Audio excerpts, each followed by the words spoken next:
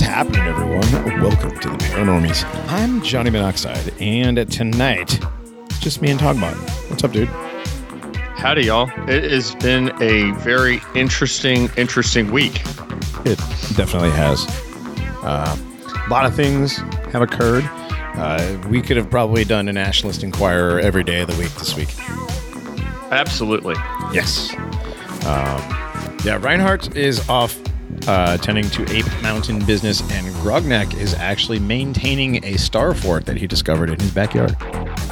I thought he rolled a 20-sided die, and the roll went against him on being able to show up, so that's why he's not here. No, I was told there was a star fort. Okay. I don't know. Could be. Could have been a 20-sided die rolled in the star fort. Wouldn't that be something? It would be. But, yes, just Dogbot and I. No Chupacabra issues this week. You didn't make it for the float episode. That was cool, though. We'll have him back on again. If I was going to ask him about anything, it would have been about the classic William Hurt movie, Altered States. Ah, yes. Great movie. A little bit of side lore. My favorite band is Godflesh, right? Yes. I talk about them ad nauseum, but their most popular album and considered their most definitive album, although I may not entirely agree, is Street Cleaner, which was released on Earache Records. And so the album cover of Street Cleaner is actually a photograph of the paused VHS tape from a scene from Altered States where William Hurt had decided to take peyote with Native Americans. Mm-hmm. And he's having these apocalyptic visions of all these people on crucifixes burning in molten lava. Yeah, that was a really freaky movie. I remember that. That was what, the 80s? Yeah, that was like 1980. The 80. Like it was like 80. Yeah, it was 80 or 82. It was a really old movie. So it was. I mean, by the time they recorded that album in 1989, it was almost a decade old movie. Right. So it was definitely available on VHS. Yes. Yeah. But the album cover was a photograph of the paused the pause on a TV screen from. Right. Yeah, from his hallucinations that he was having during that portion of the movie. Yeah, I remember seeing it on HBO when I was a kid, and I was just like freaked out by it. So I was only like, I don't know, I was a kid. So that's not supposed to watch that stuff when you're a kid. Now everybody's desensitized to all that shit that was it Hostel 3 and Saw 7, all these other gore porn movies that are out there. As a kid, I was very freaked out that him being in the sensory deprivation tank for long periods of time led to him turning into a monkey. Yeah, I like devolved back into a monkey. Yeah, I guess. Yeah. Now, of course, I should have been more freaked out that he became like an energy being at the end of the movie and was like banging against the walls as this like energy being. But no, I was I was infinitely more freaked out that I would devolve into a monkey. Right. So, dude, I totally understand that. The energy being seems to me like a higher consciousness sort of evolution, as opposed to devolving to a lower consciousness back into a monkey. But speaking of evolution, man, I was at the zoo with the kids this weekend, and walking past a manatee exhibit, this woman starts explaining to her kids about how manatees used to live on land and they devolved. She did basically the aquatic ape theory, but for manatees. Yeah. I was like, whoa, you're so wrong. You're so wrong, lady. Yeah. But manatees evolved into that. No. Actually, manatees should be an example of how evolution is not real. Right. Well, they are. I mean, look at them. Like there is no reason that like if survival of the fittest is what leads to a manatee, then how obese were all the predators at the time?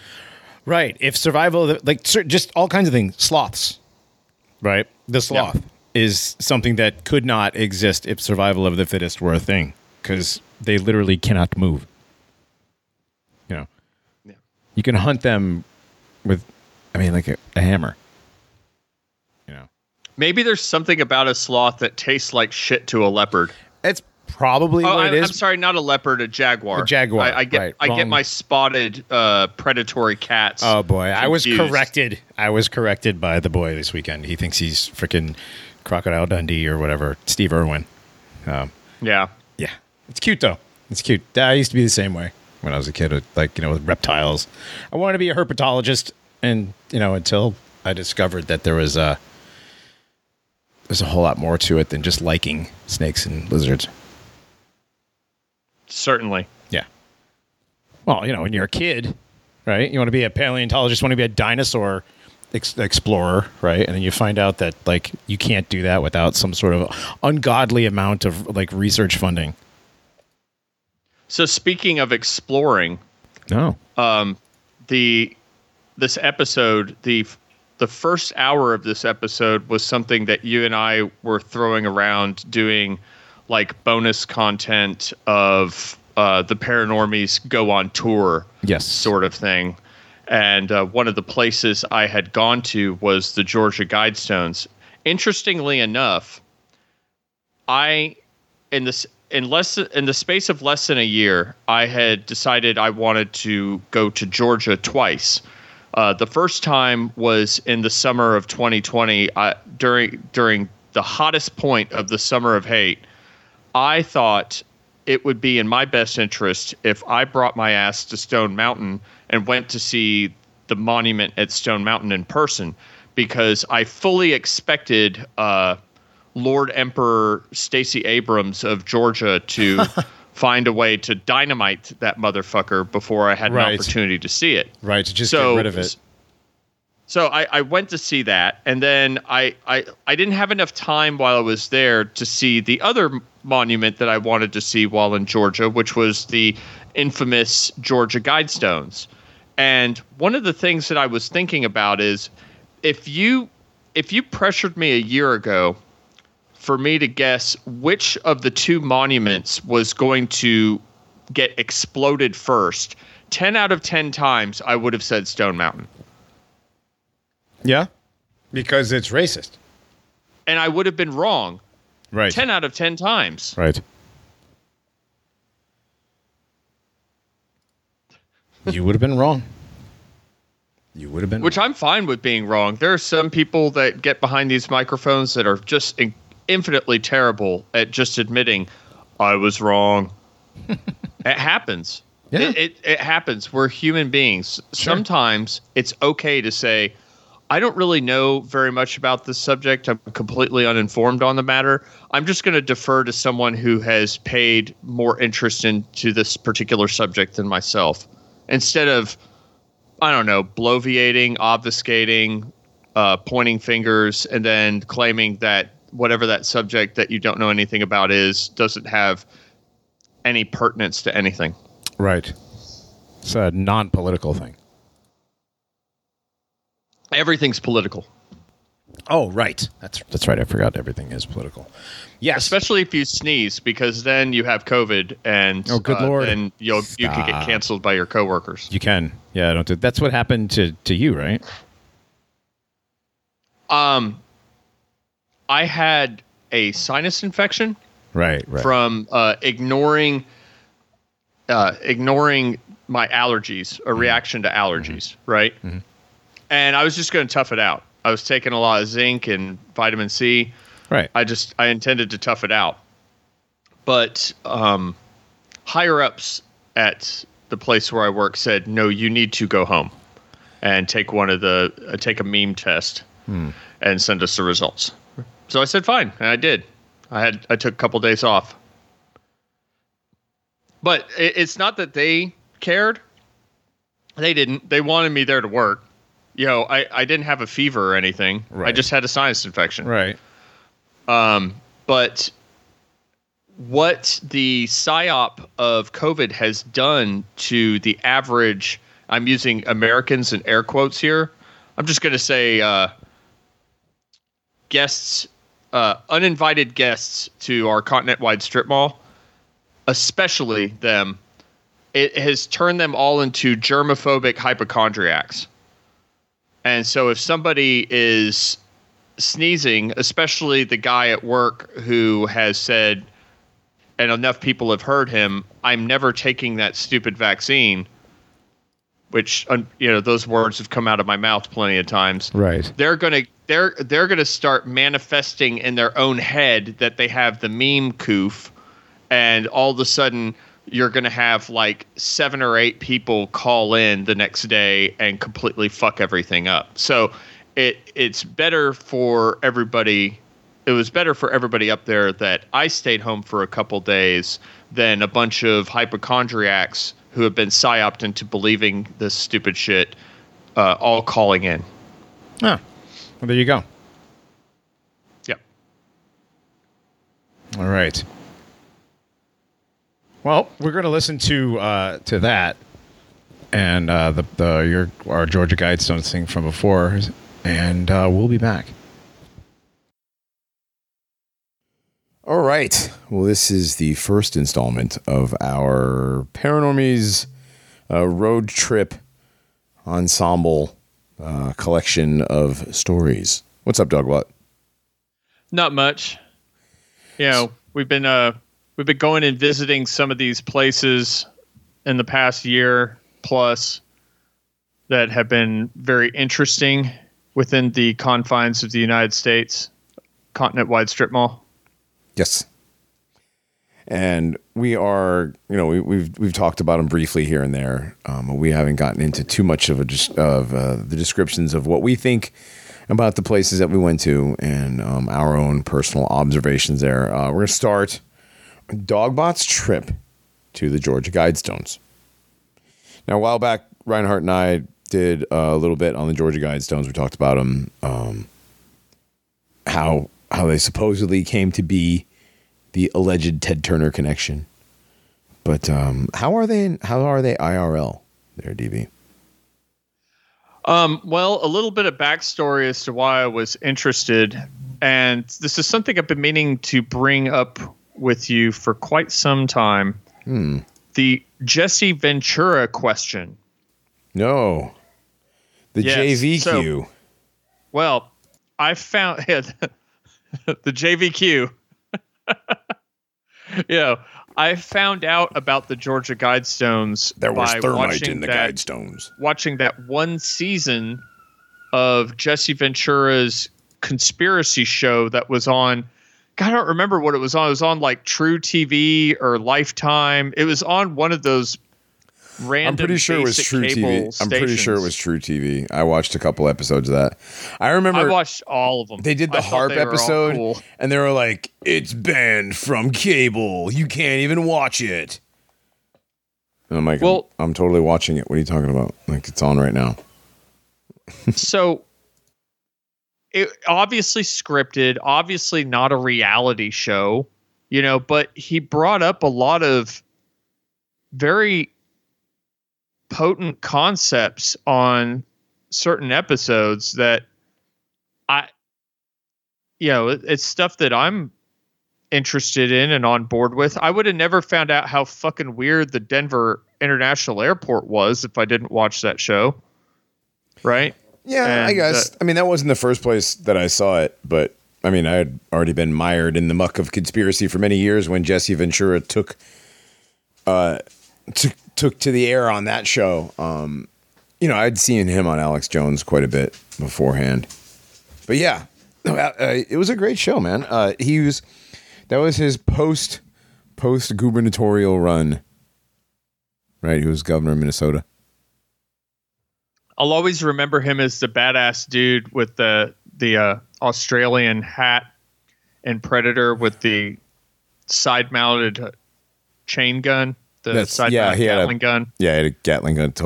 Totally feasible for a person to walk around carrying one of those.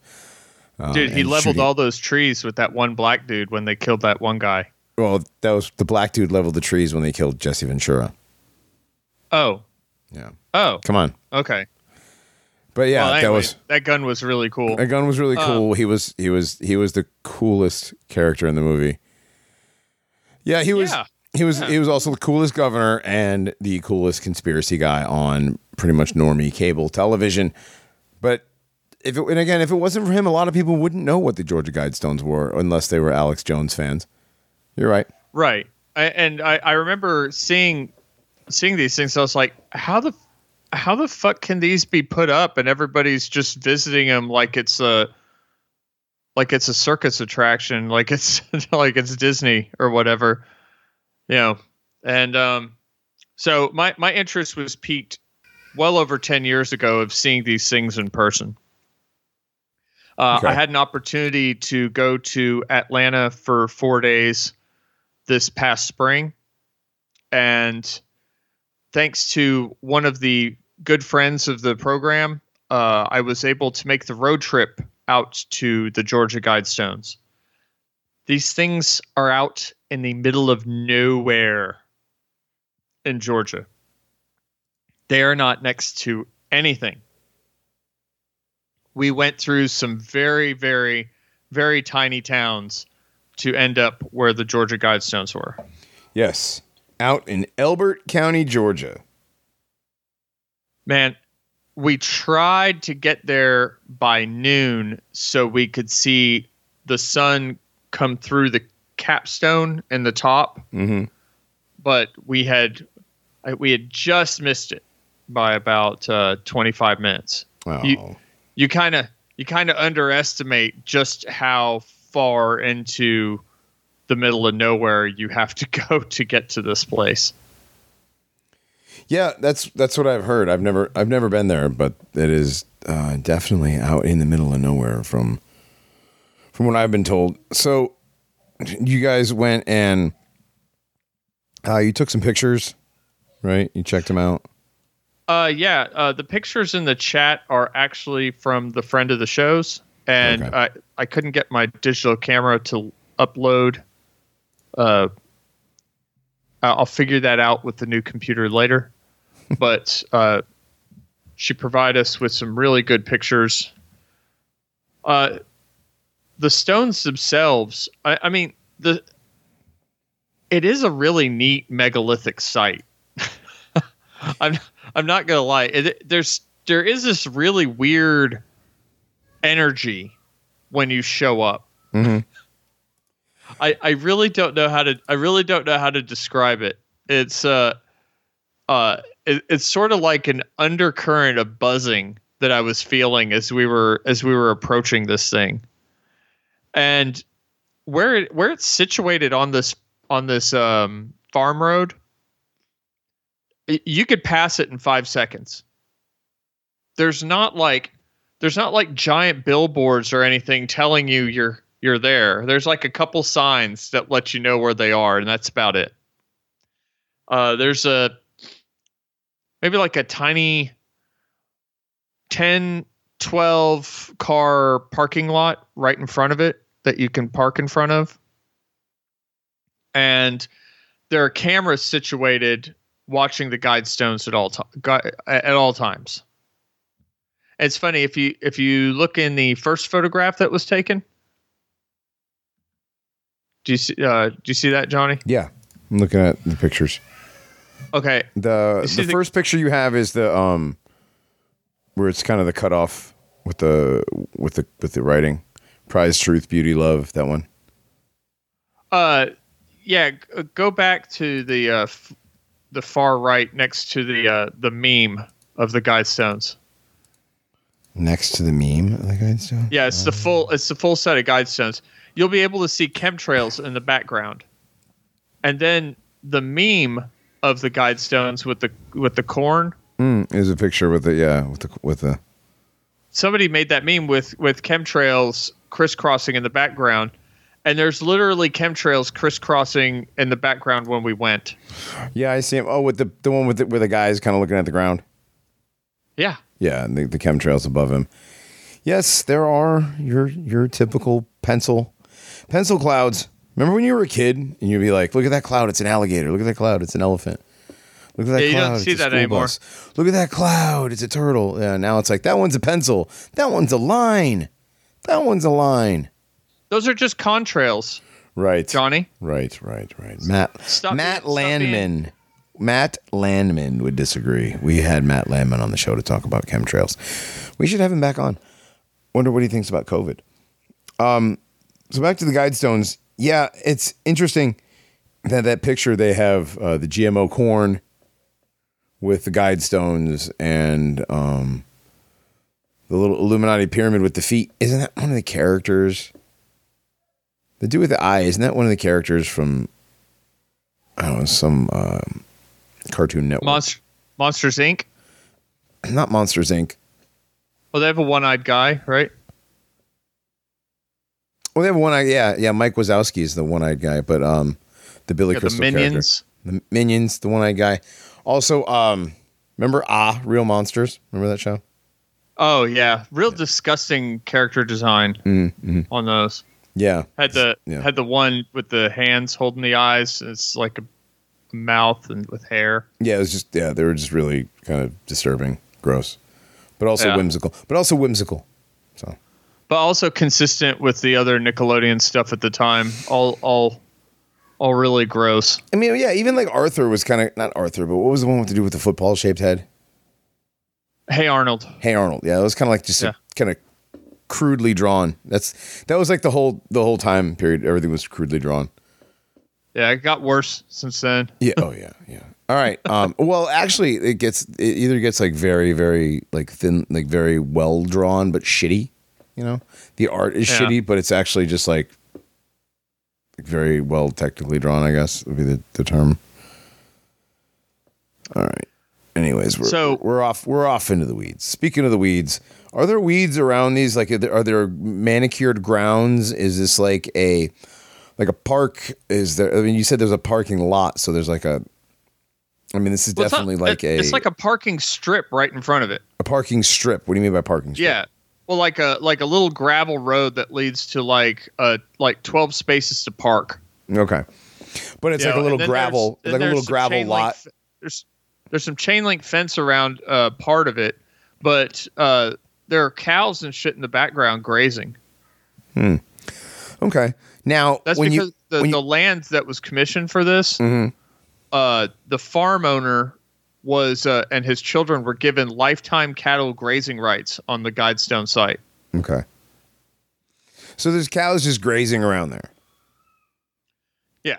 Well, we didn't see very many that day, but you could tell that's how the grass has been. The grass in the area has been manicured. That's how the grass didn't look mowed. Okay, it's not mowed. It is manicured, but manicured by livestock.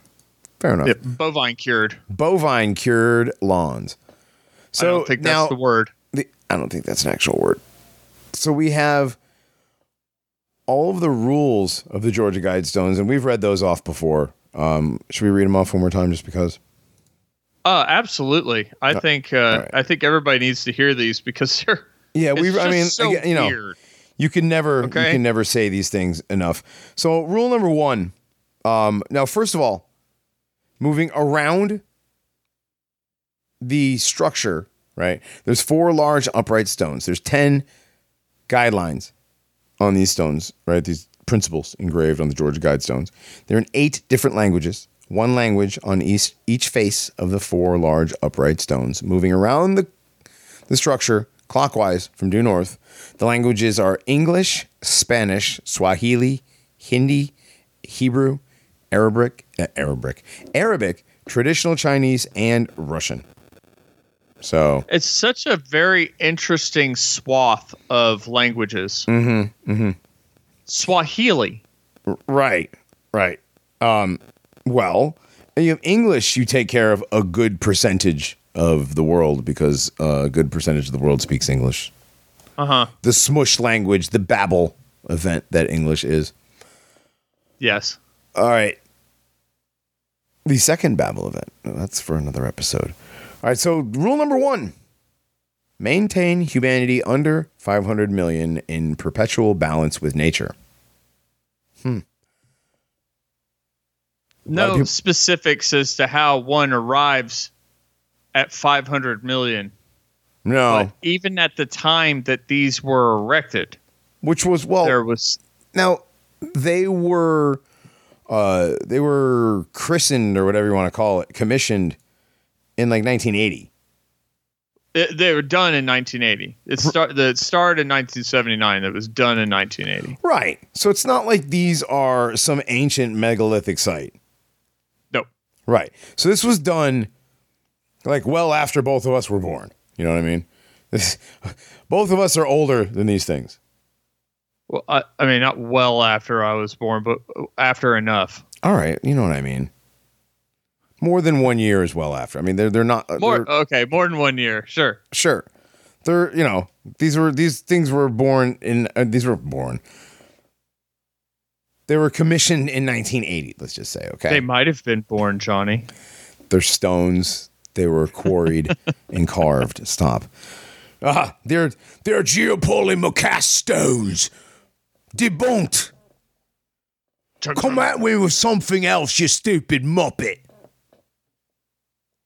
That guy's getting on my nerves. It's number like, 2. Like, it's like, does that make me the same as everybody that like listens to our show? No, because those people are gay. Okay.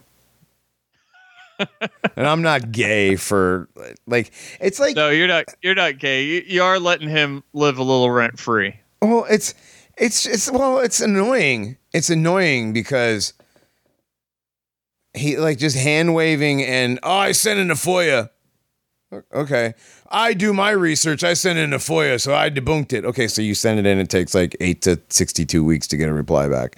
Just the fact that you send it in. He did research the same way Wooden Nichols did research by looking at the official Smithsonian pictures of the construction of the New York Penn Station. The Penn Station. Yeah, Penn Station. I mean, dude, I don't care what anybody says.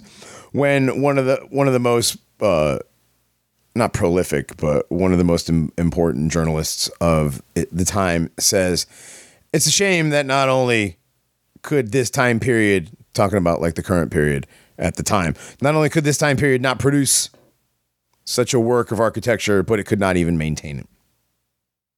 Yes. Like, that was the sad part about why Penn Station went away, is that the maintenance cost of it was just too much for the city of New York. Well, that's literally the dumbest answer or reason given for the demolition of a building ever. Yeah, we tore down this amazing Greco-Roman, neoclassical, whatever you want to call it, Gothic, whatever. How much maintenance is required for solid stones? Right. That lay perfectly on each other. Right. That are perfect, immaculately carved. How much maintenance is required? I don't know. Like killing the weeds outside. The Penn Station. I'm so confused. Like sweeping. The Penn. I know. Like, I know. What do you, the Penn Station story. And then I don't remember the name of the building, but there's a building. I want to say it's in Milwaukee, but the building. This journalist wrote a story about the tale of the battle between the two cranes in this building, and it was like months and months these two cranes attacked this building, and it took forever to get this building down, like the domes and the spires and the gargoyles and all these things, and it took months and months and months and months to get this building down. I hate that. I hope I never read that story. Yeah, I mean, it's terrible, but it's like one of those things where you're like, wow. I guess why they build them like they used to? Well, it had to come down. It had to make way for some new glass and steel, glass soulless, and steel. Yeah, soulless geometric cubes. Did you see the picture? Never mind. We're not doing that. The picture in the chat about that. Yeah, it's another one of those endless stair combinations. Oh no, I hate that one. The one that's caused 8 people to jump off. I don't think that's the same one, but this one looks like a modern glass and metal version of the Middle Eastern stepwells. Yeah. That are in the Iwakanon. Huh. Yeah. Videos. Look. So number 2. Yes, number 2. Wow. Guide Yes. reproduction wisely, improving fitness and diversity. So that's almost like contradicting itself. Yeah, I'm not feeling very fit in the more diverse places. Also, the more diverse things are, usually the less fit their genetics usually are. That guide reproduction wisely, improving fitness sounds an awful lot like eugenics to me. Yeah. Now, I'm sorry. Go ahead. Oh, no. Just with each of these demands questions, right? Mm-hmm. Like they're not, you can't just say these are principles. These sound like goals. But in the case of number 2, who's doing the guiding? Right. Right. Well, the Georgia Guidestones. So, Georgians? I don't know who's doing the guiding, and I was not on that planning commission. Yeah. Number 3 is interesting. Unite humanity with a living new language. Now, funny they say that, because I thought that's what English was, the living language. Yes, it changes. Constantly.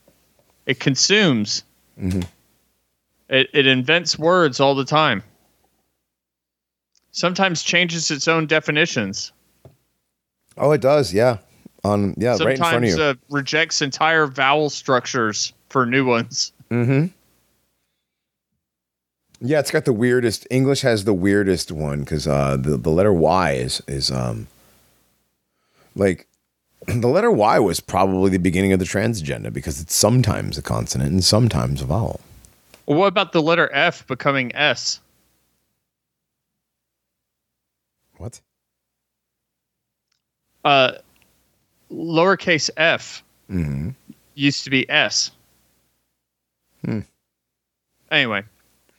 Yeah, we have a lot to do with the language stuff, with our language episode that we're going to be doing soon. TM. There's so much to that, and it's almost every day that it's like that scene out of The Big Lebowski, new shit has come to light. Yes. I mean, the language itself, like English, is an ever-evolving language, and it was created that way. I believe it was done purposefully. And because of that, we're always finding out new stuff. Yeah, we're even changing the meaning of pronouns in this modern time. Oh, yeah. So NBs. Number 4, rule passion, faith, tradition, and all things with tempered reason. I mean, that one sounds pretty fair. Rule, passion, faith, and tradition, and all things with tempered reason. Yeah, tempered reason seems like a pretty decent thing to have, right? It could also be twisted into trust the science.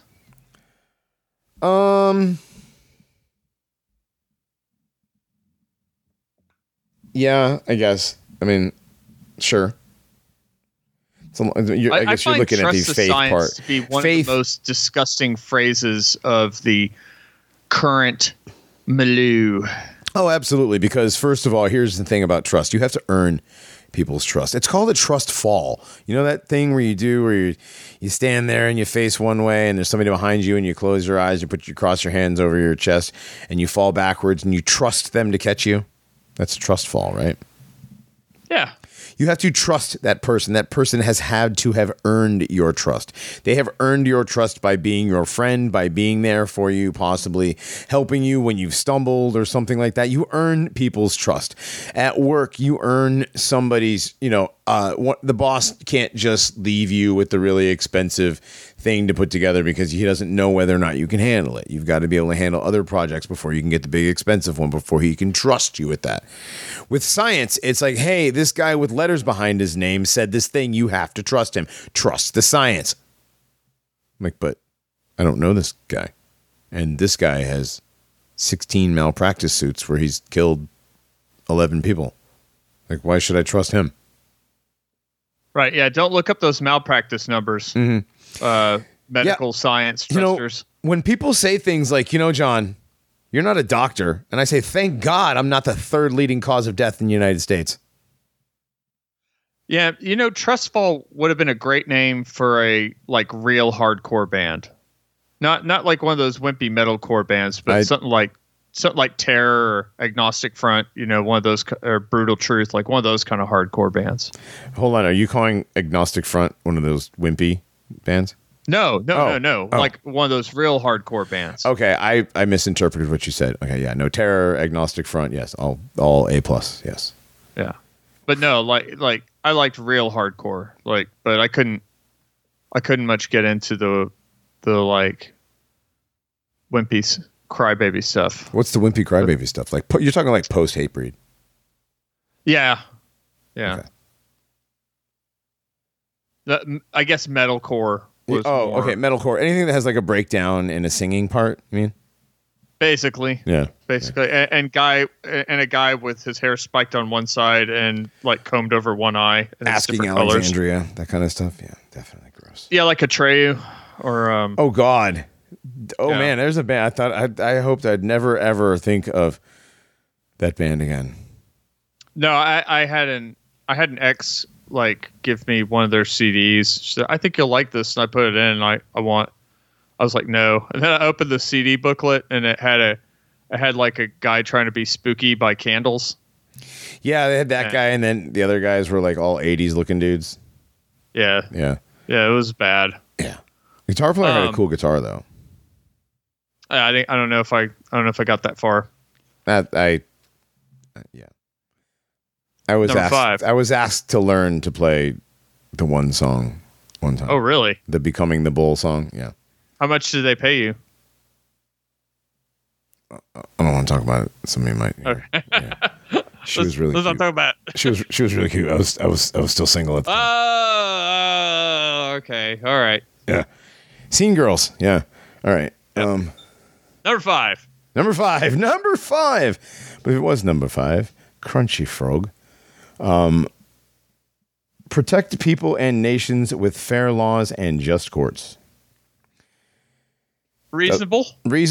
Fair, reasonable, Yeah. I mean, doesn't seem too bad. Okay. Number 6. I don't believe in the word fair. No.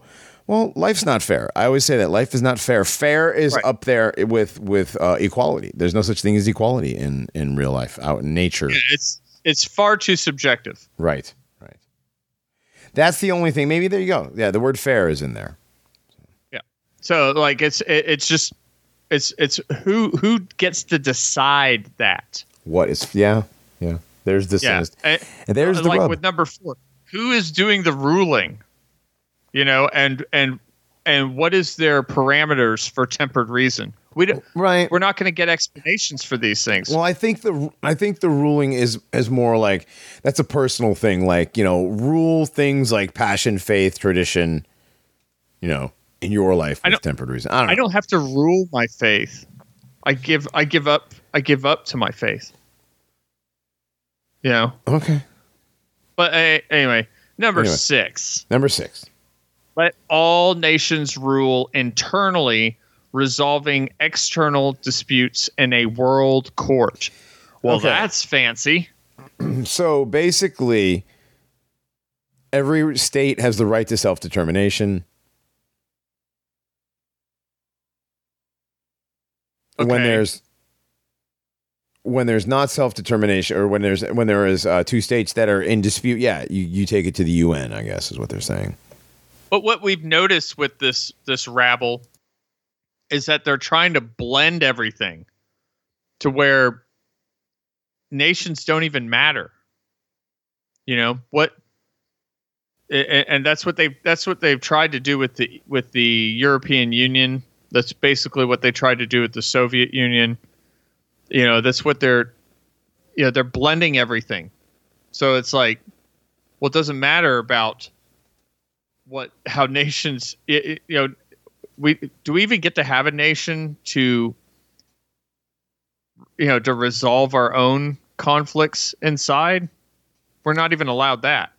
No, we're not. We're not. And that's the thing. Okay, so this is one of the guidelines from the Guidestones that they're not keeping. Well, first of all, they're not keeping rule number 1, the 500 million at all times. We are apparently at 7 billion. Do you believe that number? Do you believe the population numbers? Or are you a population denier? I'm a denier of a lot of things. Yeah? Are you? I'm a huge denier of science. Oh no. I am a huge climate denier. Now hold on. When you say you are a science denier, you mean what? I think gravity is bullshit. Okay. I think the Earth revolving around the sun is bullshit. I think stars being billions of miles away from Earth is bullshit. Okay. I think the vaccines are bullshit. I deny all of it.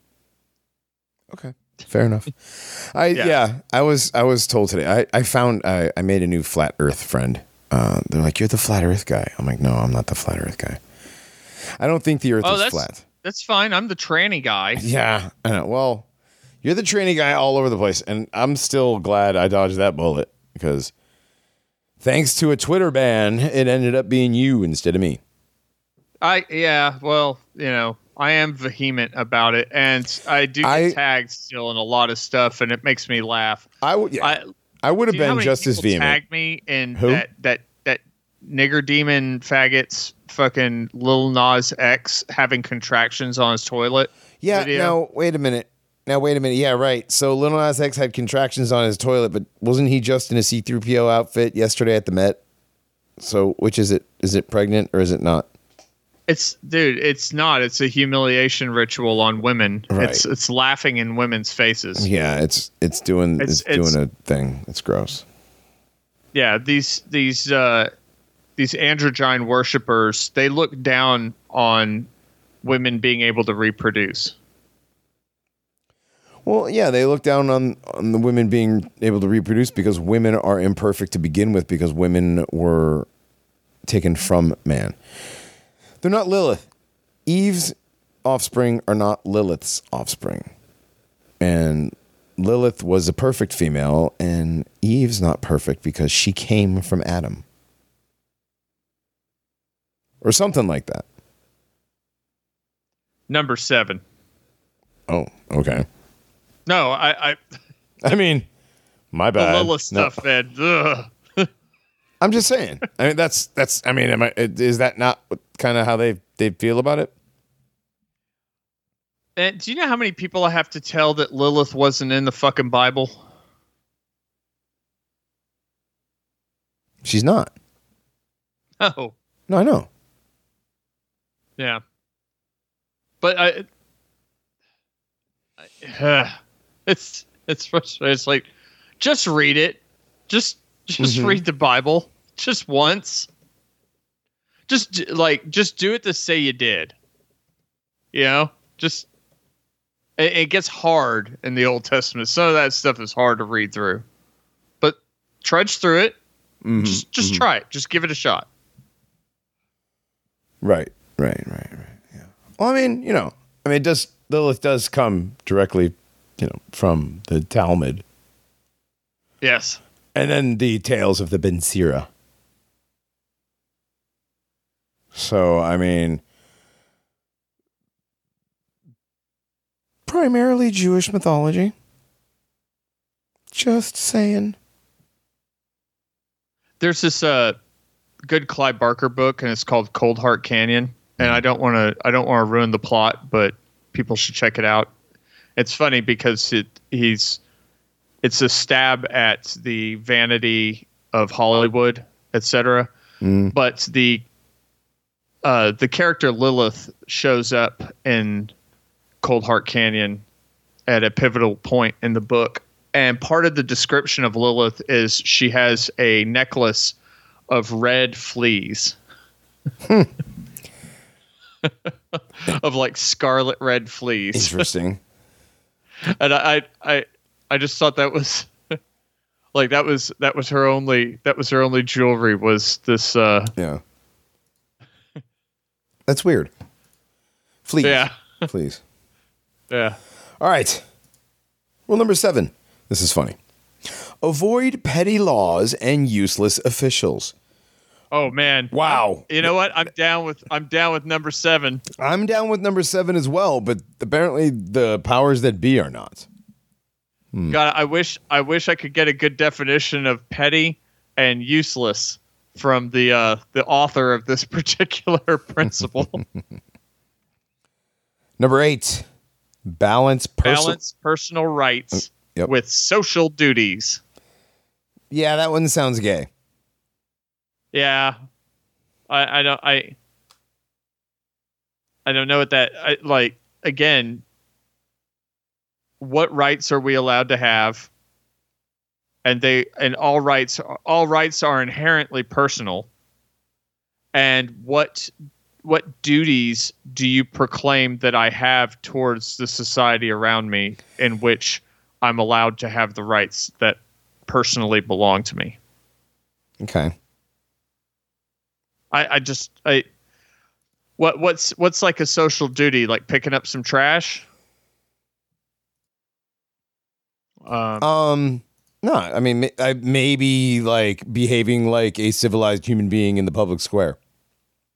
Okay, so golden rule. Right. You know, do unto others, all that stuff. Yeah. Polite society. Just saying. Now, balance that with personal... Earlier it says diversity. I know. I know. There's a lot of contradictory. Yeah. Yeah. All right. Number 9. Prize truth, beauty, love, seeking harmony with the infinite. Wow, you taking yoga classes, bro? That's what it sounds like to me. Yeah, Bikram. Hot yoga. Getting stinky Goat in here. yoga. What's that? Goat yoga. No, Bikram yoga. It's like the yoga where it's like 122 degrees in the room. Right. I was thinking goat yoga where you because you live on basically a farm, or for you it'd be goose yoga. There'd be like a goose on your back, fucking honking. I hate those birds. Yeah. Why? Because they're assholes. Seeking harmony with the infinite. That is definitely very new agey. Very new agey there, yeah. Well, number 10 is be not a cancer on the earth. Leave room for nature. Leave room for nature. Says it twice. Yeah, I don't believe I don't believe you're supposed to say it louder the second time. I believe you're supposed to say it quieter. Maybe leave room for nature. Leave room for nature. Like an echo. I don't know how you're supposed to say it, but they leave room for nature. No, definitely not like that. Definitely not like that. But it was definitely important enough to say it twice. So, what? I had somebody bring up to me, they're like, I thought your Uncle Ted pilled, bro. Isn't that what you want? Is number 10? You know? And I just, again, I don't understand what, like, okay, so be not a cancer on the earth. By be not a cancer on the earth, what, don't metastasize into a big lump? Well, I've often heard humanity be compared in science fiction. We are the virus. Virus. Yes. We are the virus. You gotta believe that viruses are real. Right.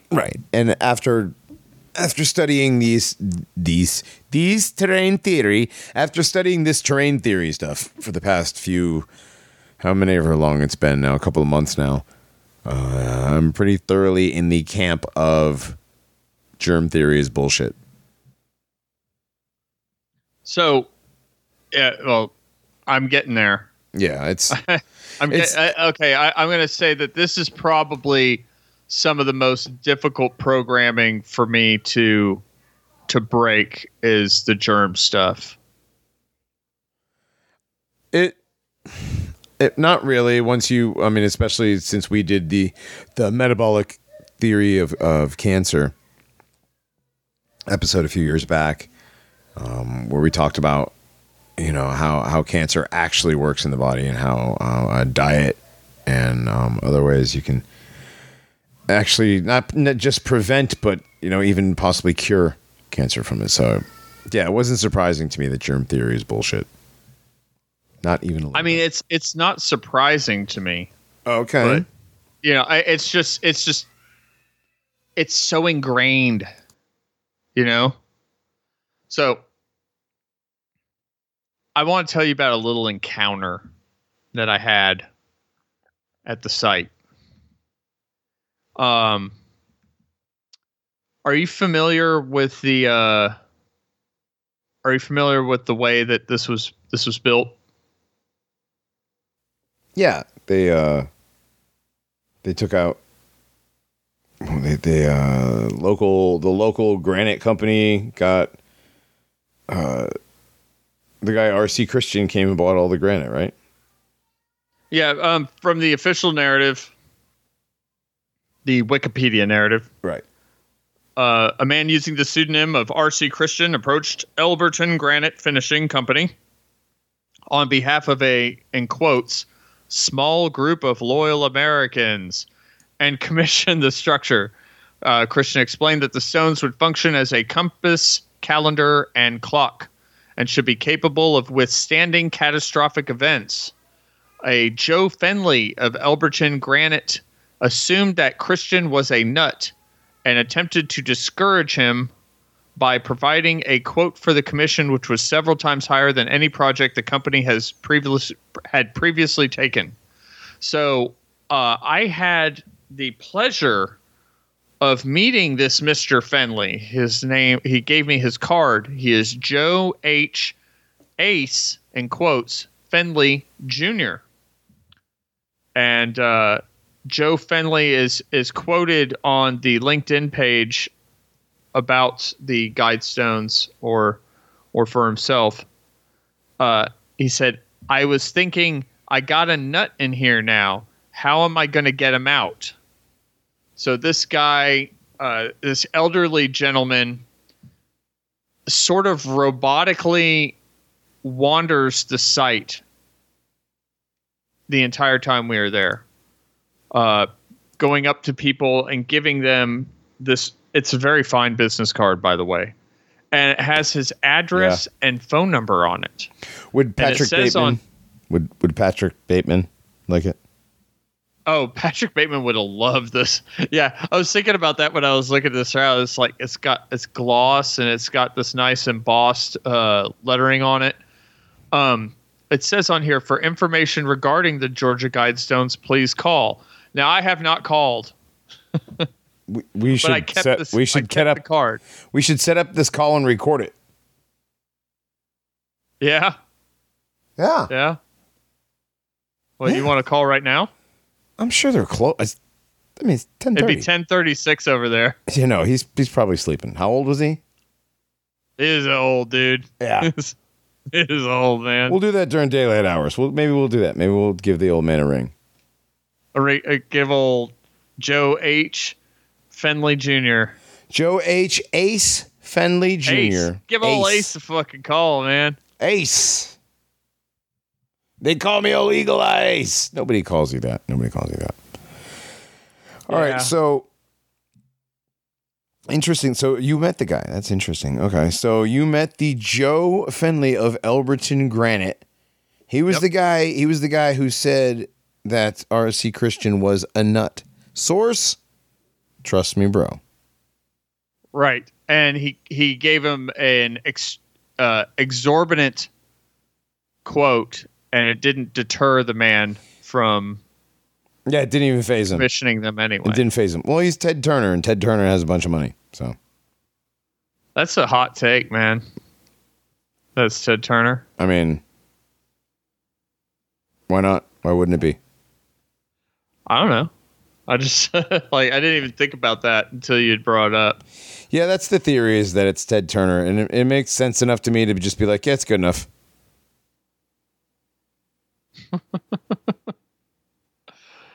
Yeah, that it is. That it is. So, yeah,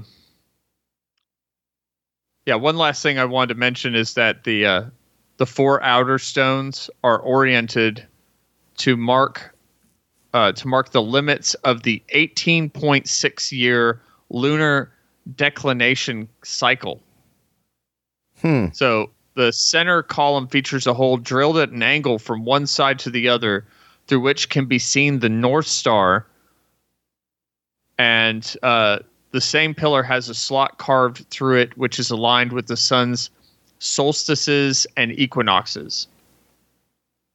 As I mentioned earlier, there's an aperture in the capstone that allows a ray of sun to pass through at noon each day, shining a beam on the center stone. And the center stone had an inscription on it. Can't find it. Hold on. Now, hang on a second. The capstone having the hole in it so the sun can shine through it at the same time every day on the same spot. Yeah. And then the hole that lines up with Polaris regularly on a regular schedule. I forgot what the schedule is for Polaris. That's at an angle. Right, it's at an angle, but it's at a certain angle, and then when the light from Polaris goes through it, when you look at it the right way, it hits a certain spot too. It's like the Raiders of the Lost Ark, you know, when he takes the amulet or whatever, right? With the sun. So wait a second. So what I was going to say, real quick, those two things, the capstone and the sun and the hole with the thing for Polaris, that just kind of lends a lot of credence to the fact that the Earth doesn't move and that everything goes around it in sort of the same sort of fashion on a regular basis. Polaris proves that alone, in my opinion. Yeah, Polaris by itself. But I'm sure we'll have some big brain people comment about, stuff that they can't prove with math. Yeah. Somehow a parallax doesn't happen here, but, whatever. We don't know anything about that. All right, go ahead. So, to finish off the subject, immediately below, there's an outline of a square, which inside is written, "Let these be guidestones to an age of reason." And around the edges of the square are written translations to 4 ancient languages, one per edge. Starting from the top, proceeding clockwise, the languages are Babylonian in cuneiform, Classic Greek, Sanskrit, and in hieroglyphics, Ancient Egyptian. So, in addition to the 8 current languages, there are the 4 ancient languages. I find it funny that Babylonian, Greek, Sanskrit, and Egyptian are the 4 ancient languages and not a single Asian language. Maybe they're not ancient. Well, they're not. I mean, we know that, but the theory is that the Chinese are the most ancient of all, remember? 5,000 years, the long, slow arc of history for China. Yeah. So the longer they tell me it is, the shorter it probably really is. Chinese probably weren't even invented until 1850. I'm just saying, they didn't probably roll them out until like the last reset. Well, I remember a very recent History Channel production in which the Chinese supposedly discovered South America on giant junk ships. Interesting. Yeah. It's just, apparently there's a trace amount of Chinese DNA to be found in like people in Peru or something like that. Right. The most minuscule of DNA amount. Right. Yes. Tiniest traces, but that's proof. But I mean, there's also, that small tribe of Cherokees that I think were in Tennessee that were full of Jew DNA. Oh yeah. Yeah. Were those the ones with the beards? They're ones that look really Jewish. I mean, they look like Dr. Fauci with a fucking headdress on. Oh, wow. Okay, never mind. I'm thinking of somebody else. We were just talking about Cherokees and the people that were here before the Cherokees. And the people that were here before the Cherokees were hairier people. They were white, but they had big, thick beards. And apparently when they rounded up the Cherokees to take them away to the reservations, they left the people with the beards. But the people with the beards were technically natives. Wow. What a technicality we got there. Yeah, I don't believe that. This guy's a Ken Ham respecter. Yeah, he's constantly referencing answers in Genesis. Yeah. Yeah, I mean, I can hear Reinhardt reeing from here, but it's just every. I thought my tinnitus was ringing. Nah, it's just Reinhardt from the top of the mountain screaming about Ken Ham. Anytime we bring up anything to do with like Nephilim or whatever, or dinosaurs, he brings up Ken Ham, and I'm like, bro, stop. He lost whatever tiny bit of credibility he had when he did the debate with Bill Nye. It was terrible. And I've been to the Cincinnati, to the Creation Museum. It's terrible. So it's terrible. I think Ken Ham is mentioned in Sphere of Influence, not in a positive light. Yes, definitely not in a positive light. Yes. Edward Hendry is not a fan. I have Ken Ham's book, that One Race, One Blood. You know, that's another one that this guy is like, well, Ken Ham and One Race, One Blood, you know, we're all one race, just darker skin. Some are darker skinned. I'm like, yeah, okay, so explain sickle cell and Tay-Sachs, and it's also tiresome. Anyway. It's very tiresome talking to people nowadays. You're telling me, buddy. Well, no, because you'll have somebody who's completely like woke on the vaccine and COVID, and you know, Trump didn't help anybody and Biden is absolute garbage, you know, so blah blah blah. But you know, God's chosen people in Israel. Oh, I don't understand. I don't understand how you get so far. It's also tiresome, me. Yeah, it's also tiresome because you'd be like, okay, cool, yeah, it's the Jews. No, that's the Jews too. Nope, that is Jews and friends. I mean, obviously, it's Jews and friends when we talk about that here, because the whole it's the Jews all the time and raging about the Jews all the time. It does get tiresome. That gets tiresome as well.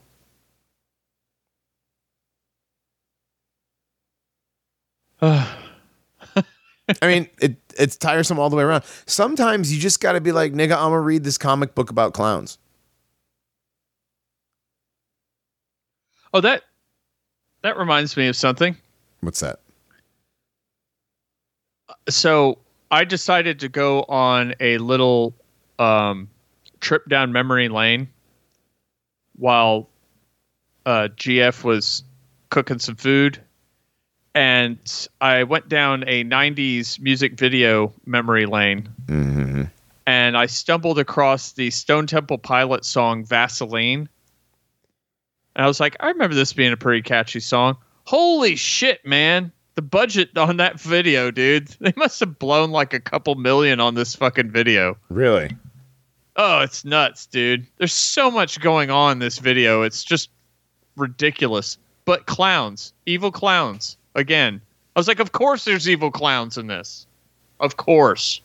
And then there's a scene where Scott Weiland is like an evil Nazi like screaming lyrics of the song to somebody strapped in a chair. And I'm like, holy fucking MK Ultra Batman, what the fuck is going on in this video? Yeah. But it is all over the place, man. I was don't think I've ever seen the video. I don't think I've ever seen the video. It's well worth 3.5 minutes. Listen, I like the song. I don't like very many songs by them, but I always thought that was a catchy song. That's just it. Okay. But I just, as soon as I saw the clowns, I was like, of course they're scary clowns. Yeah, I didn't realize there were scary clowns. Like I said, I've never seen the video. I'll have to check it out. I mean, in a way, Scott Weiland is a scary clown. I was looking at Scott Weiland and I was like,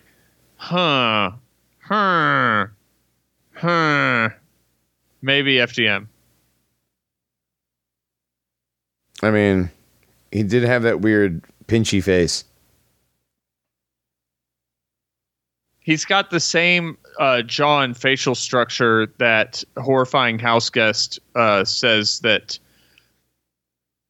the prince has when comparing the prince and when comparing inverted couples. Mm-hmm. Yeah, I mean, same jawline that Eminem has.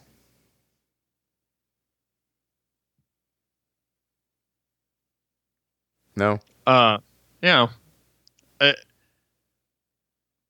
They're harder to spot, right? Oh, absolutely. Yeah, they are. We still aren't 100% sure about any of those because, testosterone is magic. Does amazing things to people. Male or female. All right. Georgia Guidestones. Was there anything else? Like when you were there, you said you felt like a weird energy. Yeah. Yeah. Describe that. Oh, it's like this weird undercurrent. Like a buzzing. And it's not that I had like excitement. Was I really interested in seeing these? Absolutely. But do I think they're deeply evil? Yes. So like I did not expect to feel this sort of charge when I was there. It's sort of like it's an undercurrent feeling. It's like almost like your fight or flight instincts are being teased, not triggered. Interesting. Teased, not triggered. It's the best way I could describe it, my friend. I mean, yeah, that works. That works. I just find it interesting that they're just still there after all this time. I mean, they've been vandalized twice. They got painted. I guess somebody knocked them down once. Like, what a terrible thing, right? Georgia Guidestone. Where's the vandalized article that I have? Protesters tear down the Georgia Guidestones. This was... When was this article? This doesn't have a date. September 2021. Oh, wow. Okay, hang on. At 4:20 a.m. on Friday. So this was recently. Doesn't say the date. It just says September 2021 on Gallup. Gishgallup.com. Is that even a real website? Oh, wait.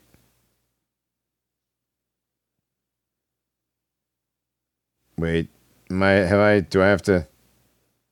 Did you just rickroll yourself? God damn it.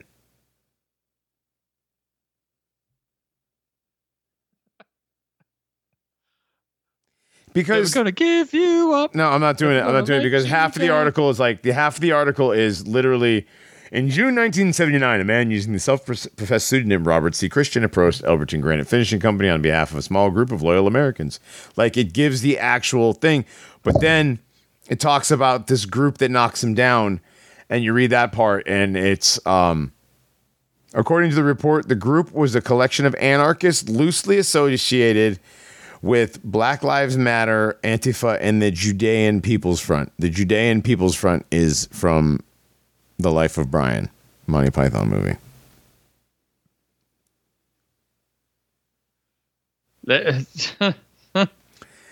At approximately 4:20 a.m., a large group dressed in black arrived in a caravan of Subarus and Toyota Matrixes. I mean, like, very specific, right? Immediately disabled the 42 security cameras set up 4 years ago following suspicious activity. Then we believe the group vandalized the monuments before pulling them down. The suspects then threw a party with keg IPA beer and wheatgrass smoothies before departing. So, I don't know if this is satire like that one. I really don't know. Like, it sounds like half true, half false. I don't know. Maybe I got rickrolled. Whatever. It's okay. It's all fun and games, man. Sure. All this shit is fun and games. We know it was vandalized a year ago. Somebody spray paint on us like, you're not gonna win, something like that. Almost InfoWars tier stuff. I think Mark Dice said a few years ago. Oh, it turns out he's a kike. No way. Yeah, but anyway, he said that they should be ground up and used in a construction site once. Okay. Thank you, Mark Dice. There are enough people out there that are like, why are these things still standing? Well, and it's not like they're well protected. There's just cameras on them. So I think one thing that helps protect them is the sheer distance from civilization that it takes to get to them. It's pretty far.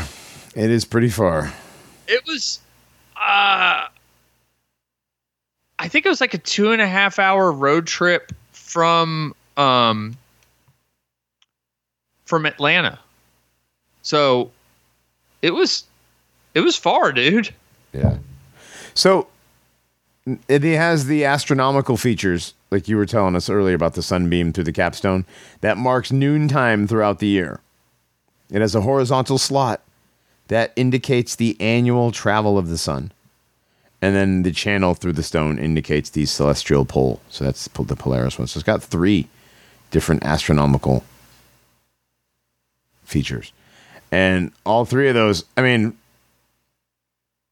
that's enough. That's enough. Those are proofs. Those are proofs right there. Not a spinning ball. And the Georgia Guidestones help tell us that. Thanks, RC Christian. RC Christian. Right. You mean Rosicrucian? Dun dun dun dun. Well, what if it's Roman Catholicism? Dun dun dun dun. Because the stones are a statement against Protestantism. Dun dun dun dun. dun. So spooky, so ominous. Well, I mean, they used the line "the Age of Reason," right? That could link them to the Thomas Paine book of the same name. That book attacked the Christian establishment. Oh, man.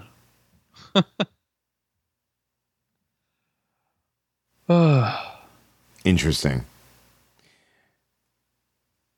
I mean, for these to be so important, there was, they had their unveiling, right? And there was as many as 400 or as little as 100, depending on who you talk to. People showed up for the unveiling. So then after the unveiling, like, there wasn't very many people for the unveiling, but after the unveiling, it made the news, and then it made national news, and then people started coming from all over the world to come see it. Yeah, maybe the 100 people was the small group of loyal Americans. Yeah. What a weird... Loyal to who? Loyal to who?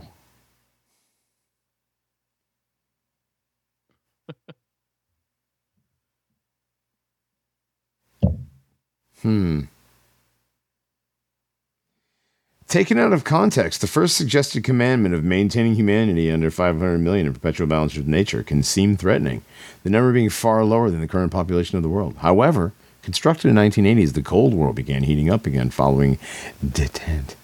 Détente? Détente? How do you pronounce that word? Detente, the French word. Détente. Détente? Okay. Détente. Détente? Détente. Détente. Détente. Who fucking cares? It's French. I speak a little French. Okay. Very little.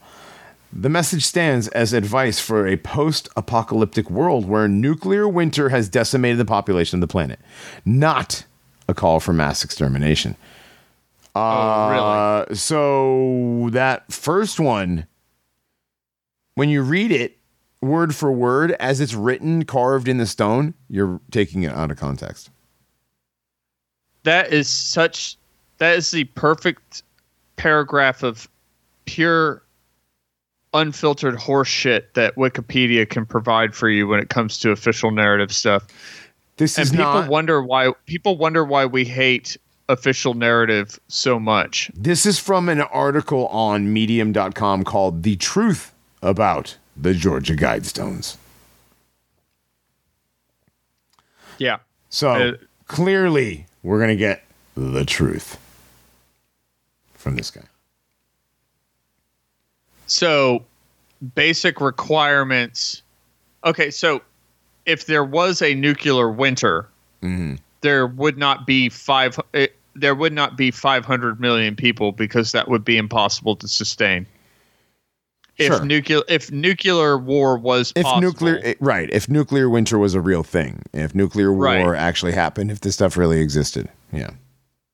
So is this describing a shiny vision of what a post-reset Earth would be like? There you go. That actually sounds like it makes more sense. So, like, after the Great Reset, here are the goals. A man-made reset. Sure. So how do you get down to 500 million? Oh, my. I don't know. I don't think that's what it is, but yeah. I think it'll be far less. I think for elites, they don't they won't need even 500 million. No, I don't believe so. But in their little fiefdoms that they're trying to carve out for themselves, their little Elysiums. Yeah, the little Elysiums. It's funny. The most basic knowledge of white supremacist ideology leads to a conclusion that the Guidestones are unlikely to be the work of a racist. As a monument to racial superiority, it seems doubtful that Hebrew, Arabic, and Swahili would feature on 3 of the faces, nor that the stones would make a plea for the commitment to nature, a united humanity, and international cooperation. Dude, all my most based racist friends love nature. Right. Oh, and they hate Chinese. So, like, why would that language be on there too? Yeah, I don't know. French should have made the cut over Spanish. They had to pick a Latin language. Yeah. Yeah, and French is not spoken by as many as Spanish is around the world. German should have made it before Swahili. Again, yeah, but I mean, if they're picking, they picked Hindi and Sanskrit for Christ's sake. One of my favorite lines of any movie ever was from, damn it,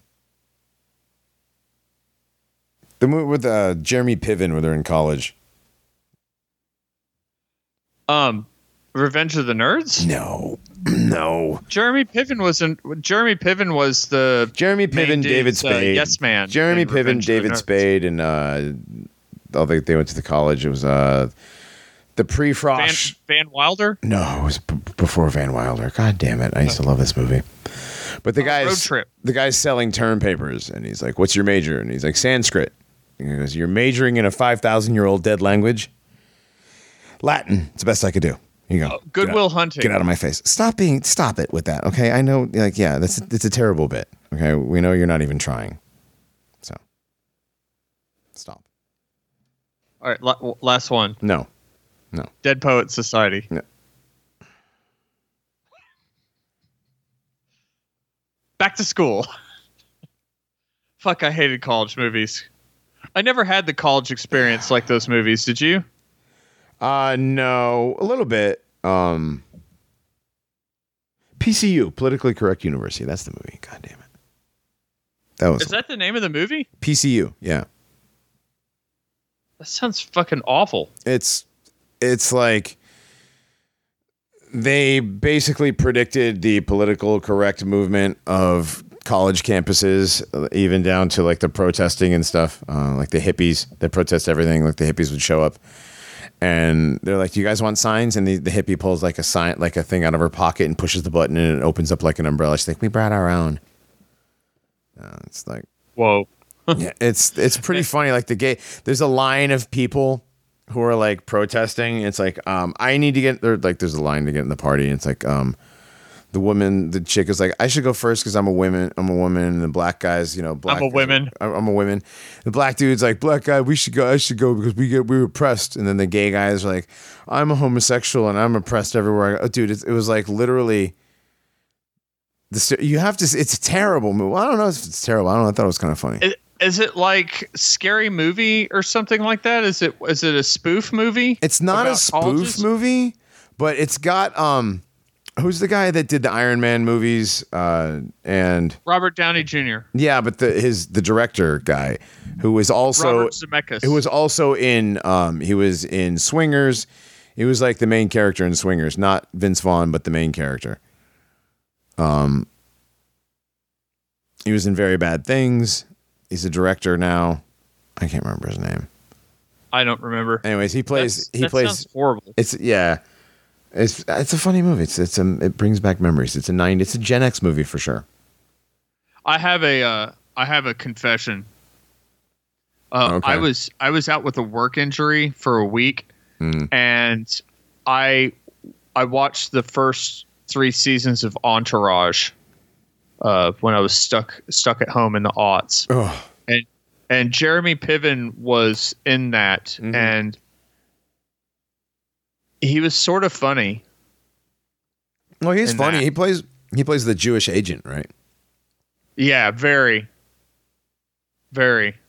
I barely remember it, but I was like, wow, these people have a nice life. Yeah. Yeah. And then after I was done watching it, I was like, I think I just watched the male version of Sex and the City. But yeah. Oh, Jon Favreau. That's the guy.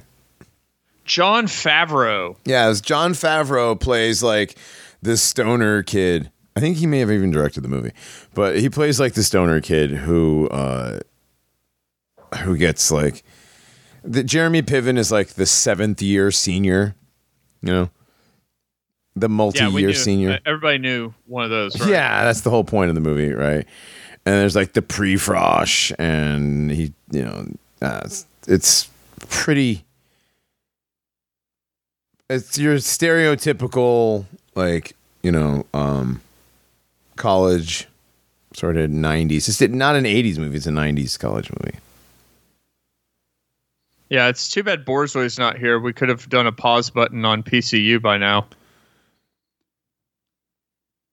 Well, you would have had to have seen it.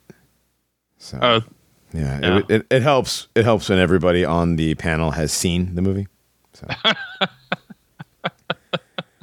Anyway. But no, you described it really well. I definitely am never going to watch it in my life. Dude, I thought it was hilarious, man. Like, David Spade plays the guy, a little white, like the little waspy white dude. He's the president of the Mayflower Society. It's like all white or whatever. Was the Mayflower Society or whatever? He's like the Mayflower. It was a ship. Apparently, your ancestors didn't come over on it. He's like the like waspy white dude, racist guy. I don't know. I like David Spade. He's all right. He's usually better when he's acting with Chris Farley, but he was pretty good in this one. I thought Joe Dirt was pretty anti-white.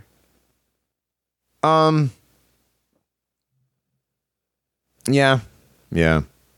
I mean, it is, but at the same time, like, he's also, like, the hero, but the loser hero. Who I think has sex with his sister? No, not his sister, but it worked for him when he thought it was his sister, was the joke. Yeah. Yeah, I know. They can't just not do any of the bits. They have to throw the bit in there somehow, right? Anyway. So what did you learn? What did you learn from your trip down there to Georgia? Oh, what did I learn? Yes.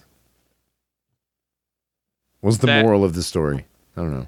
Well, that rich creepy dudes can erect monoliths that fully express their weird, wicked thoughts, and people will go visit it like it's something special and important.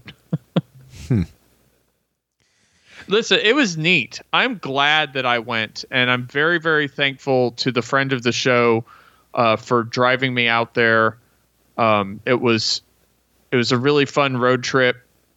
Afterwards, we went to Athens, Georgia, where the college is, and there was some really awesome mud flood buildings there that I got some really good pictures of. And also the university itself is just old school pre-reset architecture. The University of Georgia, that is? Yeah. Yeah. Yeah, all those big antebellum. Very strange. Yeah? Strange how? Yeah. Like, was it Roman, or was it just brick, or what? Roman. Like straight up, like some of the buildings downtown were just straight up Roman. It's just like, it was just really weird. Yeah. Yeah, Athens and Atlanta, like, which is Athens the one that's on the hill, or is Atlanta on the hill? Athens is on the hill. One of the coolest buildings, the city hall. Mm-hmm. You could see from a distance up on the hill, and I was like, I went, ooh, we got to go that one first. Like, from a distance, you're just like, wow, that looks fucking old from here. Yeah. You know, a beautiful little city, by the way. Yeah. Yeah. Tucked away. Must be nice to be able to do something for a living, to live near the place. I don't know what people, other than working at the university, I don't know what people do for a living out there, but it was nice. Yeah, it's. But I don't know. Yeah, I don't know anything. I'll get the pictures of some of the different buildings up. We could talk about those at a different time. But the university itself, a lot of universities in this continent-wide strip mall that are old are basically repurposed pre-reset buildings. It just absolutely, it doesn't make any sense for most of these things to be dormitories and different classrooms and stuff like that. Just makes no sense. They're not physically designed that way. It's very forced repurposing. Yeah, definitely. It's definitely inherited repurposed buildings, like most of the stuff. I just watched it's not that old, but it's a couple of months old, The Old Scary World. He did a half an hour breakdown on that panorama that we talk about all the time. Yeah. And he's just zoomed in and he's looking at it. And he's talking about, like, look at that, look at this, look at that. So he's got more videos out? I hadn't watched anything since He's just got a bunch of little ones. A bunch of little 15, 20-minute ones. All right. He's got one that's like 4 hours long, and it's just like binaural beats and pictures. It's kind of like ASMR. Those are the best flat Earth British videos, are the ones that say something like 68 photos, and it's just ambient music with the different photos and stuff. It puts me right to sleep. But listening to him talk is Oh, Martin Liedeke, yeah. Well, I was listening to any of those guys, and I mean, holy shit. Those islands up there, those British Isles, they do something to your language, man. I mean, I was listening to a Tony Patch and Kev something, Kev Green or something. Kev, whatever. Kev is British, I believe. And he had a Scottish guy on there. Like Johnny Whistles or something. Johnny Whistles. Yeah, or something like that. And then it sounds like the name of a fucking Depression era gangster. or a clown. Oh no, it's fucking Johnny Whistles. Right? You just hear him. Anyway, and then you can't whistle. Right, exactly. And then no, I can. I'm just like I was doing that on purpose. That's Johnny Whistles. Oh. But right. So those guys. But anyways, when the British guy was like, "Oh my God, this guy's got a terrible British accent," and then the Scottish guy started talking, and he's got like that Herbert the Pervert thing going on where he has his S like this, right? On top of having a horrible Scottish accent. Like, I couldn't understand what anybody was saying to that entire interview except for Tony Patch. But apparently CERN is doing big, bad things with the D-Wave quantum computers and the qubits. So. I love, dude, outside of the bad techno back music, I love those CERN updates and stuff. I'll listen to... I listen to maybe like one or two every couple weeks at work, and I don't know what they're talking about half the time, like all the different quantum computers and stuff that they say exist and everything. But it's neat stuff, and the graphics are pretty interesting. There'll be some shambling freaking zombie or something coming out of a Stargate that looks like CERN computer or whatever. The graphics in the background? Yeah, great stuff. The techno music's terrible. I thought maybe it was something wrong with my audio at first with my headphones, but no. As it cleared up, I was like, oh no, they have really low techno backtrack to it. Yeah, I don't know why they do that. Do they do that so you don't isolate their audio? Maybe. Or like I understand coming in and out of a break or something, maybe like fading in some music, but I don't understand having it in the background for like an hour-long discussion with a guest. Yeah, I don't know. I really don't know. I wish I knew, but it's terrible. Yeah, it's really terrible. The content isn't. The content is great. But the content's gold, except for the globe cucking. But yeah. Like Reinhardt says, you can't throw the baby out with the bathwater. No, not unless we're at 501 million. Right, I guess. For 501 million, the baby and the bathwaters go out. As long as we're in harmony with nature. Mm-hmm. It's got to be done with fitness and diversity. Right. Yeah, I guess with fitness and diversity. Yeah, it says avoid petty bathwater and useless babies. Does this say? Oh no, that's not number 7. Avoid petty bathwater. Yeah, avoid petty bathwater and useless babies. You're reading it wrong. Okay. You're reading it wrong. All right. Well, we're gonna wrap this one up. This is our first edition of Paranormies Travels, or whatever we're gonna call it. We haven't exactly figured out a name yet, but we will. Feel free to drop your name suggestion ideas in the comment section. Yeah, these will be up. These will be up on our website and on our Telegram, and that's it. So Johnny has already vetoed Pararoadies. Yes, I have vetoed Pararoadies. All right. We have more of these coming up. I toured a star fort Reinhardt did something, I can't remember what. We will talk about those. So we'll see you later.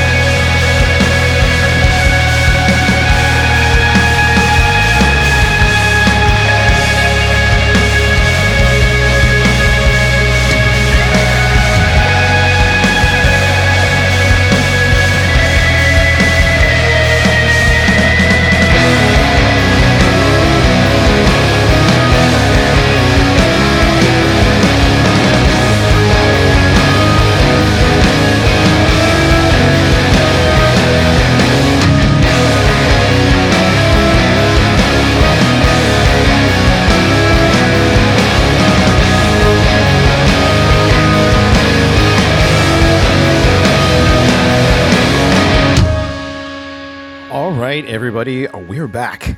This is, we're back to the first part. We recorded that other part a while ago.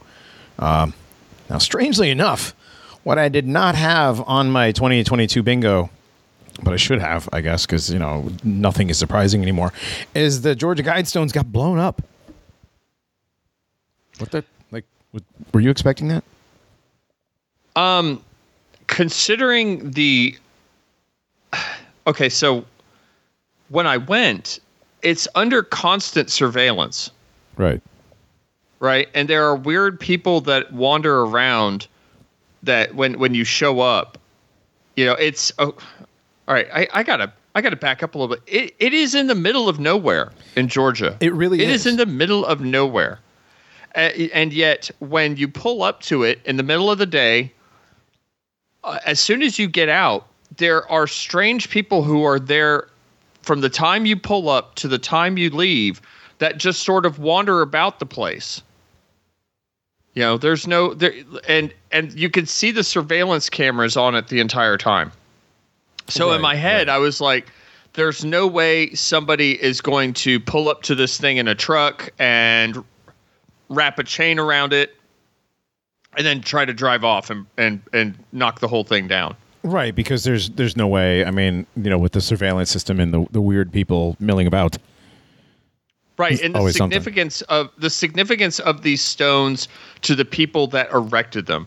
So, I understand to the average American, they don't care about this thing.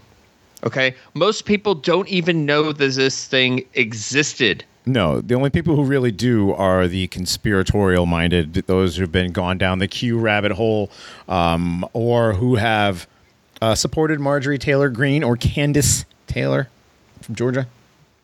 And we'll definitely get into that in a second. But excuse me, as with a lot of the things that we talk about on this program, is you may not care about the esoteric meaning of some of this stuff, but the people who erect these sorts of monuments, and I'm using that term loosely, they care very much about the significance of these things. They have esoteric symbolism embedded in all of this because it is a part of what they're about, and they see themselves as completely separate to you and I. Right. This monument was so significant to them. What are the odds of this? That it was 666 miles exactly from the UN headquarters in New York. Yeah. So wait a second, what did you say? What are the odds that they would build a monument in the middle of nowhere in Georgia? Right. And I'm not kidding about the middle of nowhere in Georgia. Okay, this is nowhere near Atlanta. This is nowhere near Athens. It is in the middle of nowhere in Georgia. Right, it is. It's somehow perfectly 666 miles away from the UN building. Right. There's that. That's what I misheard what you said. It's also sits on the intersection of two ley lines, supposedly. And also, there is that stone setup which has the holes drilled in it that always lines up with Polaris every night. So that's like the only place where that could occur, supposedly, the way that the angles are done. Right, and at noon, there's also another. There's another hole that illuminates a portion of the monument, or it did at one time. Right, because it's gone. It's gone. It's gone. It's gone. Much like the Confederacy, it's gone. So it started in the middle of the night. Somebody blew up the Hebrew and Arabic stone. Well, hang on a second. Somebody blew it up is a little bit of a broad brush there. We're not sure.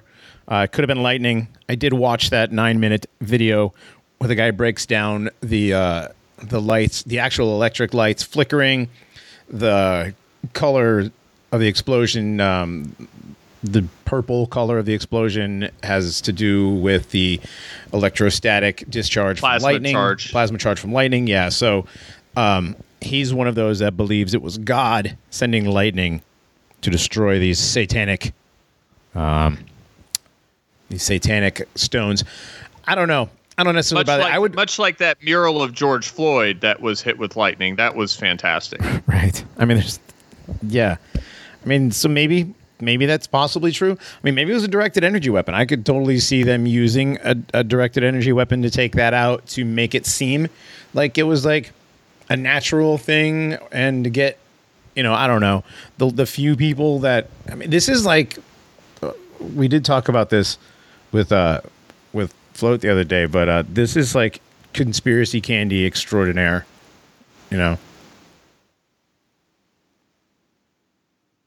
Certainly. Yeah. But so the Hebrew and Arabic stone blew up, and then the very next morning there was a demolition crew out, just gone. Right? Is that what happened? Well, yeah, it was like there was a school shooting there or something. They had to demolish the entire thing and level it to the ground instead of repairing a single stone and then putting it back in place. They're like, nope, got to take the whole thing down. Now there's one tweeter that some people really hate, and I'm pretty ambivalent on, but Donnie Darkened. He posted something that, he's into the numbers and everything. And the tweet says, the Georgia Guidestones fell on July 6th or 7-6. Today is George W. Bush's 76th birthday. He is a Skull and Bones member, which on their plaque, it says 322. The Georgia Guidestones were unveiled on 3-22 in 1980. So March 22nd, 1980. Right. This happened one day after CERN relaunched at double the record-breaking energy levels on 7-5. So, I mean, that's it's possible that there's some sort of energy discharge or something. Well, a lot of people that don't hold the same significance with these numbers as some people do. I just thought the numbers were at least worth mentioning. Definitely. I don't know how much the Skull and Bones group actually had to do with the Guidestones being unveiled on 322, but everybody who's paid attention to these things has heard of like Ted Turner cryptically being this what was the guy's name? Rosie Christian? RC Christian or something? RC Christian. Not Rosie Christian, it's RC Christian. Yes.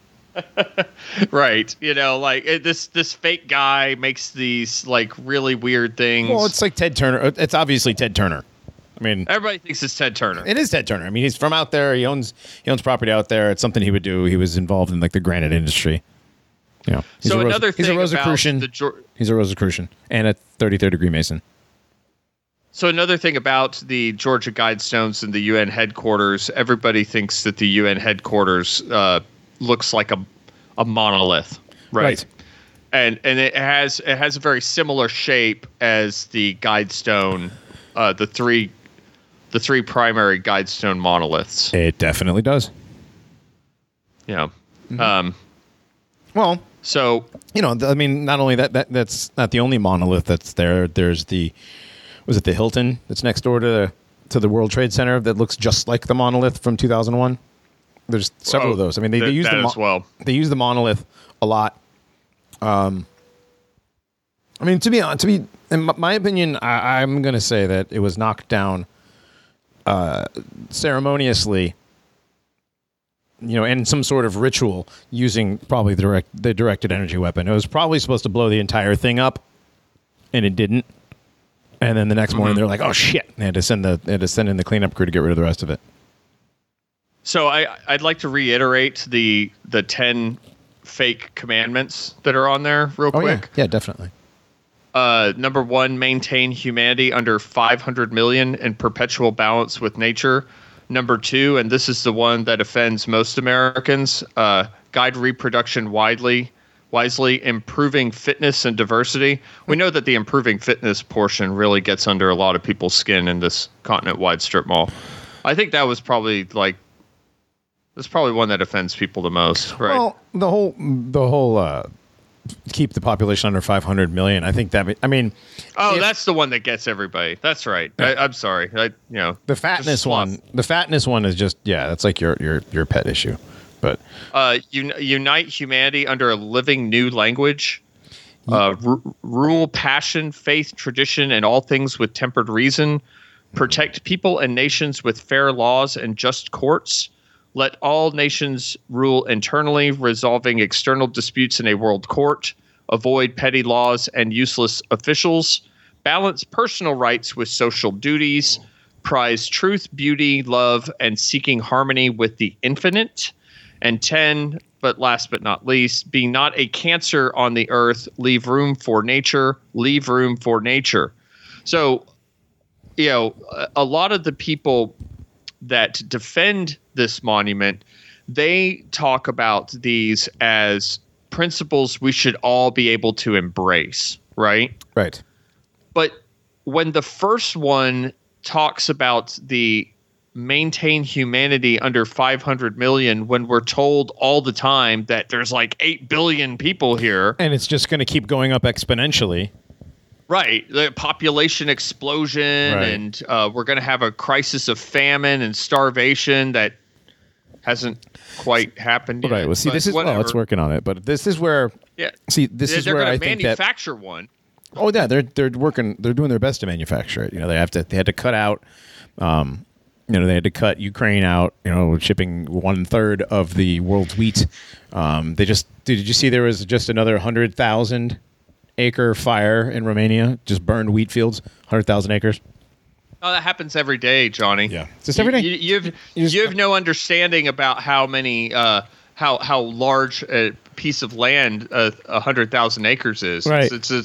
It's barely a city, and it's barely a section of Rhode Island. Right. It's just a blip. There's no reason to be concerned for that.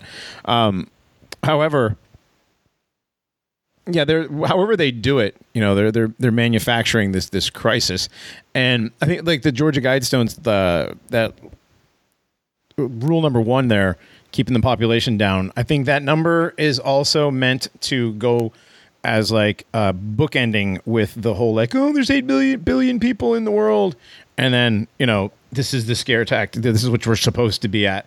I don't think the Guidestones were anything other than not a troll, but really weren't all that important. I have a wild take. What's that? What if we're under 500 million now? I wouldn't be surprised. I mean, the lie of 8 billion people on this quote planet. I don't necessarily believe that, but I mean, I have been to some big cities where there's been a lot of people, but I just don't see what is New York, like 23 million people or 7 million? What is it? Like I don't cities know, of millions. Like, I've been to those cities. I didn't feel like I was surrounded by millions of people. Right. I felt like there were thousands of people out that day. Yeah, thousands. But in a city like Los Angeles or whatever, it's like how many million people? Every time I've been there, it doesn't seem like there's that many people. Oh, it's so spread out. I don't know. I was at a concert with 500 people once, and it felt incredibly crowded, and it was in a giant auditorium, right? Mm-hmm. If there was I don't know, I don't really. I've been to some big festivals where there's like 30,000, 40,000 people. Stuff that much. It's just, wouldn't it be funny if we were really actually already under the 500 million mark, and they just tell us that that these major urban centers have millions and millions and millions more people than they actually do. It's completely plausible. Like I'm supposed to believe that China, that can barely fucking feed itself, has over 1 billion people, right? It's the 3. I thought had 3 billion, or was that India? India's 3? No, I don't know. I think each of them have like 1 billion people in it, and they're total shitholes. Yeah, they really are. How do they have? How are these people having millions and millions of babies if they're living literally in squalor, filth, and shit? A large portion of India's population, I've been told, are also vegetarian, and it requires a great swath of land in order to grow enough vegetables to feed people. That's why people eat meat, is because it takes up a lot less real estate to keep your animals fed, to feed later, to keep your stomach full, than it does to have large and large and large swaths of land dedicated to growing vegetables, which may or may not make it through a season. Right.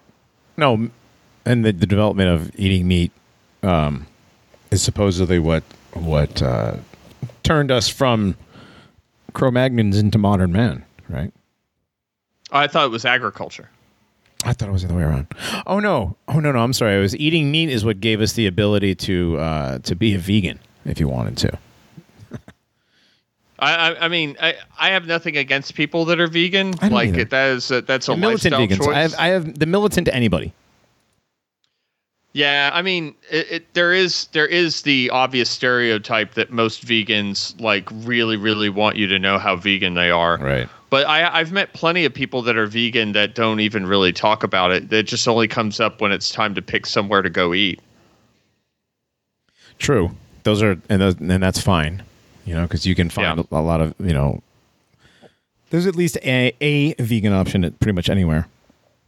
By now, there's at least a vegan option at Right. most places, especially Right. if it's like a sort of like a hipster kind of joint. Yeah, if it's a that you want to libtard go spot, to, then there's like, definitely like I want to vegan get options. fancy tacos at this place. Well, that's good because they have like 3 different kinds of vegan tacos for Right. They have for your the- vegan friend. They have the fake. They have the fake ground beef tacos. They have the fake pork tacos and the fake fish tacos or whatever. Yeah. So there have They're all been made out of a few. lentils. So there have been a few attempts. I don't want to say attempts because there have been a few actual vandalisms Yeah. at the Georgia Guidestones, Mostly involving spray before paint. this event. Mostly involving Right. spray paint. Yeah, spray paint and other stuff. There was the I don't know if that happened at the same time, but the person with the red spray paint that spray painted "Fuck you, read this Rockefeller." You know, Right. the other one, like they threw some kind of shit on it, and it said "Fuck the NWO." Yep. You know, Very lowbrow, low level vandalism type stuff. so because these are under constant surveillance, I don't know if anything ever happened to the people that had spray painted the Georgia Guidestones up to this point. That's a Right? good point because what did happen? I mean, these are clearly spray painted on the stones and they were cleaned up. I mean, but with these things being, was anybody arrested? Has there ever been any story about that at all? I don't know. if there has. I couldn't find anything before the show. Doesn't mean it doesn't exist. I'm just like I don't think I've ever heard of anybody. We getting- cobbled together enough stuff on the destruction of this monument before recording the second hour, and like I couldn't find anything about it. Like I couldn't even really find a date as to when they occurred. I just found like images of the vandalism itself. Right. So here's the interesting thing about the explosion of the Hebrew and Arabic stone. It requires a pretty significant amount of planning and preparation before you can level an explosion like the one that you see in the.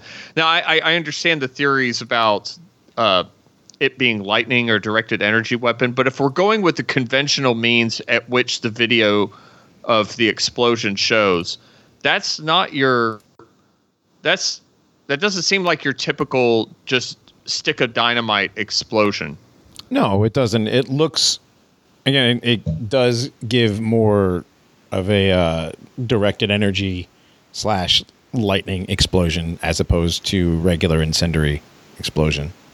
And I'm certainly not an expert on explosions in any way, shape, or form, but if you were going to go through the time and preparation to cause one of these things to explode, why wouldn't you do the entire thing? Right. Now, Maybe they didn't have enough. Maybe they didn't have enough powder to make one big splody bomb. They only had enough for one small one. I don't know. I mean, it's a possibility. So this happened in the middle of the night, correct? 4:03 and 33 seconds. So real early in the morning. Real early. Why? Yes. So why is the Georgia Department of Investigation? Is that what they're called? I don't is it know. The GD. The GDI. The GBI, the Georgia Bureau of Investigation. Right, Georgia Bureau of Investigation. Why is the Georgia Bureau of Investigation releasing footage of a blurry every car, like as you called it earlier today? It's a blurry silver every car. It's like every silver sedan you've ever seen. Yeah. Why are they? That looks like that car. That car looks like it was in the middle of the day. That picture does look like a picture taken during the day with the shadow of the tree and of the what appears to be power lines over it. Yeah. Yeah, that's a picture taken during the day, and it's blurry as hell. It's like the camera was moving, not the. This is a security camera footage. Why is the camera moving? And it's very strange. Mm-hmm. So what is this surveillance footage of a car further down the road or something? I don't know why they threw that in there. I don't know how many times I have to reiterate this. Elberton is in the middle of nowhere in Georgia.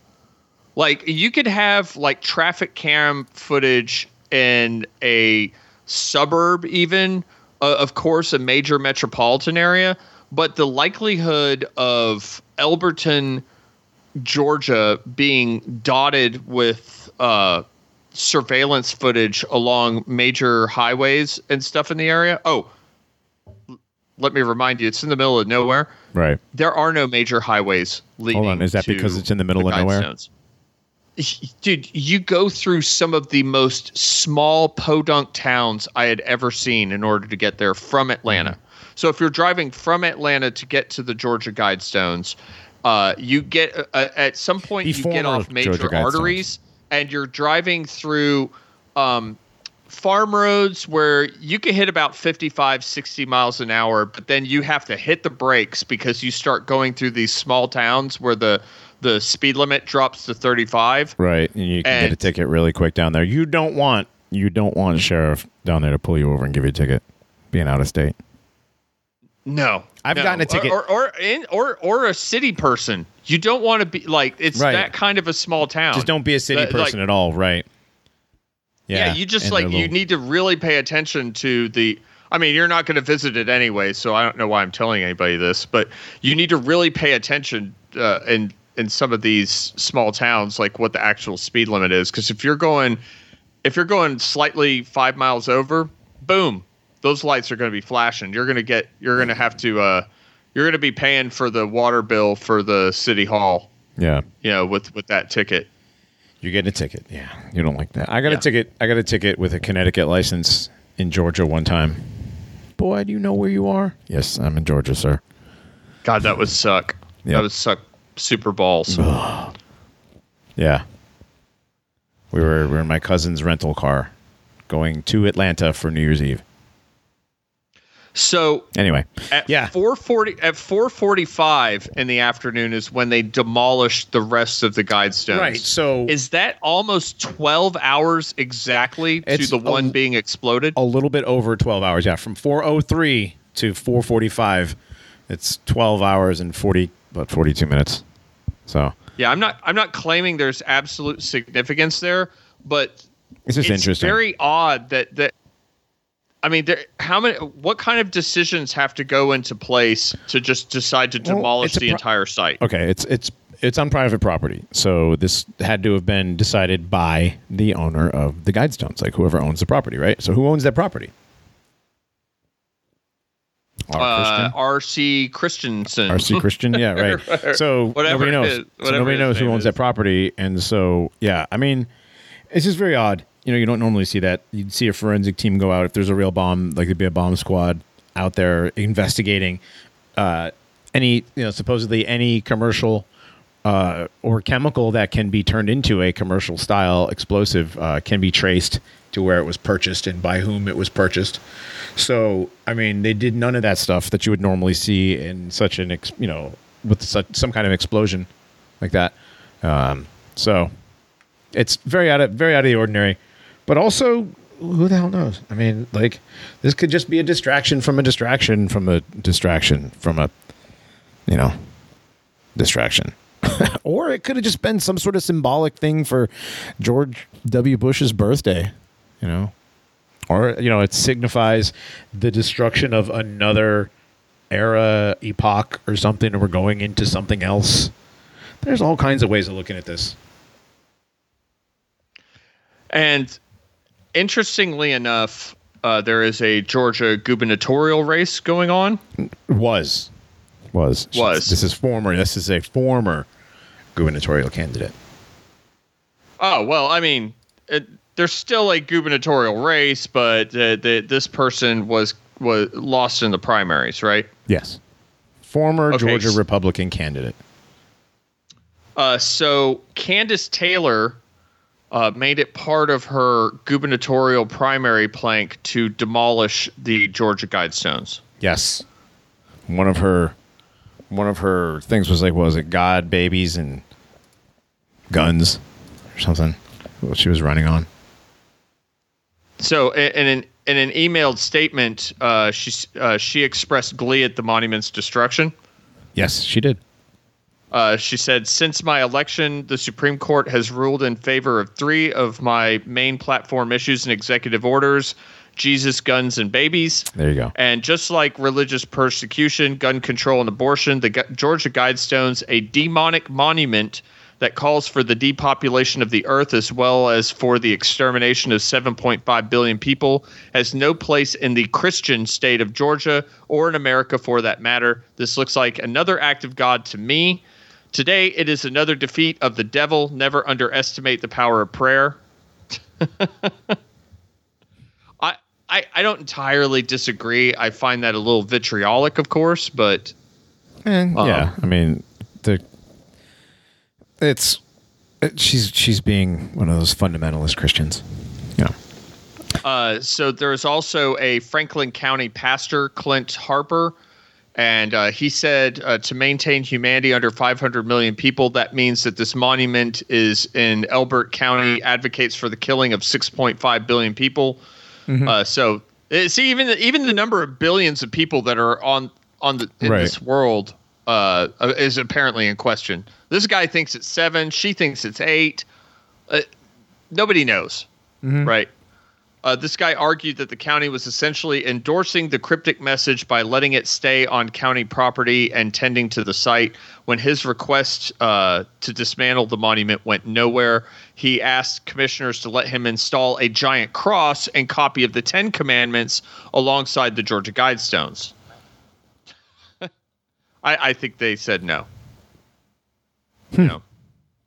The county's attorney, Bill Daughtry, said Harper was reading too much into the monument's inscriptions. He said Daughtry described as nonsense paid for by an eccentric millionaire, and that's been the cope with this thing, is that, hey, an eccentric millionaire put this up. You're reading a little too much into this. Right. It's just some rich old person's weirdo fuddy-duddies, weird beliefs guy. Why don't you listen? Erect your own monument there, guy. Okay? Why don't you buy some land? And they actually said that to him. They actually, why don't you buy your own land and erect your own monument? Wonder how that would go if you erected a Christian monument like that. So at the monument, there was I found this item. I was looking for this earlier. I found this item. I'm going to put it in the chat for you real quick. Okay. So there's a time capsule. Right. At the monument. Supposedly. So here are the items in the time capsule. There are 4 items.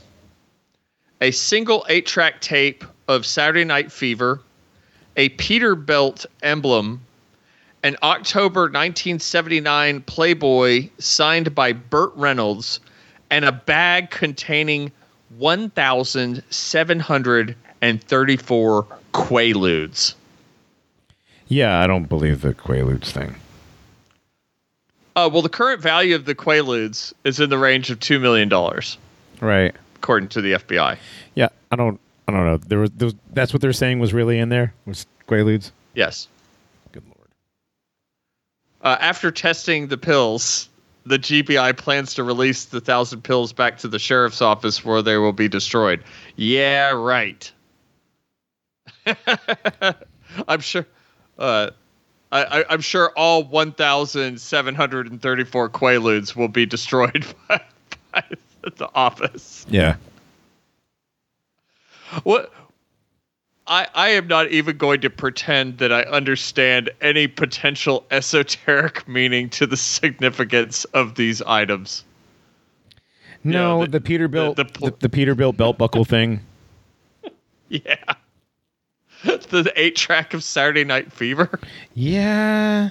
The Burt Reynolds signed Playboy. Yeah. Yeah, with a tranny. 2 trannies on the cover. Just two. Oh, so Bert's one. Bert is one too, right? I mean, supposedly. Yeah. I don't know. But did Burt Reynolds die? The triggering. Pretty sure he's dead. Pretty sure he's dead. The triggering of the people by just suggesting that somebody they like could possibly be trans, especially they sports heroes. But definitely not Turd Ferguson. No, not Turd Ferguson or the Bandit. Not the Bandit. You know, not the Bandit. He drove the coolest car ever, man. The Trans Am, the Firebird. Oh, that's so bad. I get Smokey and the Bandit confused with Cannonball Run. It's pretty much the same cast. Yeah. I mean, Dom DeLuise is in it. Burt Reynolds is in it. Pretty sure Jerry Reed shows up. A lot of chicks in cutoff shorts, dudes. The dudes. chicks that drove the Lamborghini. Yeah, dudes. Yeah. Dudes. Yeah. Yep. God damn it. Yep. No, dude, nothing. And that was the thing in the late 70s and the early 80s. They all had the big, huge Farrah Fawcett hair and the pointy boobs and like the super like everything else was accentuated. You know, to detract from the fact that they had no hips because they're guys. God. Oh. Yeah. Man. They really messed us up. Yeah, they did. It's bad. So apparently, that swarmy Brit Bong Kike, John Oliver. Oh boy, he had done like a piece about the Georgia Guidestones before it blew up.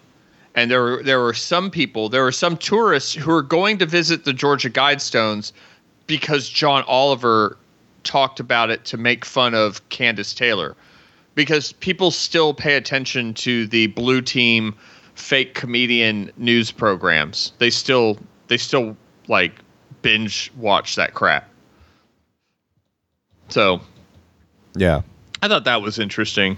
I have no idea what he said about him. But some of the eyewitness testimony about like, oh, I can't believe it was blown up. The only reason we drove out here is because John Oliver talked about them. Like, yeah, no, what? I don't think anybody ever said that. Oh, I mean, they probably didn't. You think anybody actually drove out to see the Georgia Guidestones because John Oliver did a piece on them? Well, embarrassingly enough, the main reason I had found out about the Georgia Guidestones was because of that Jesse Ventura show that was on Arts and Entertainment. That's far less embarrassing. Far less embarrassing than admitting that you went out there because you watched a John Oliver program. Jesse Ventura's conspiracy theory show was great for the few episodes that it was on. So it got taken down by the system. He talked about a lot of stuff that I still find kind of interesting. Oh yeah, dude. Yeah, no, he was definitely a pressure HARP.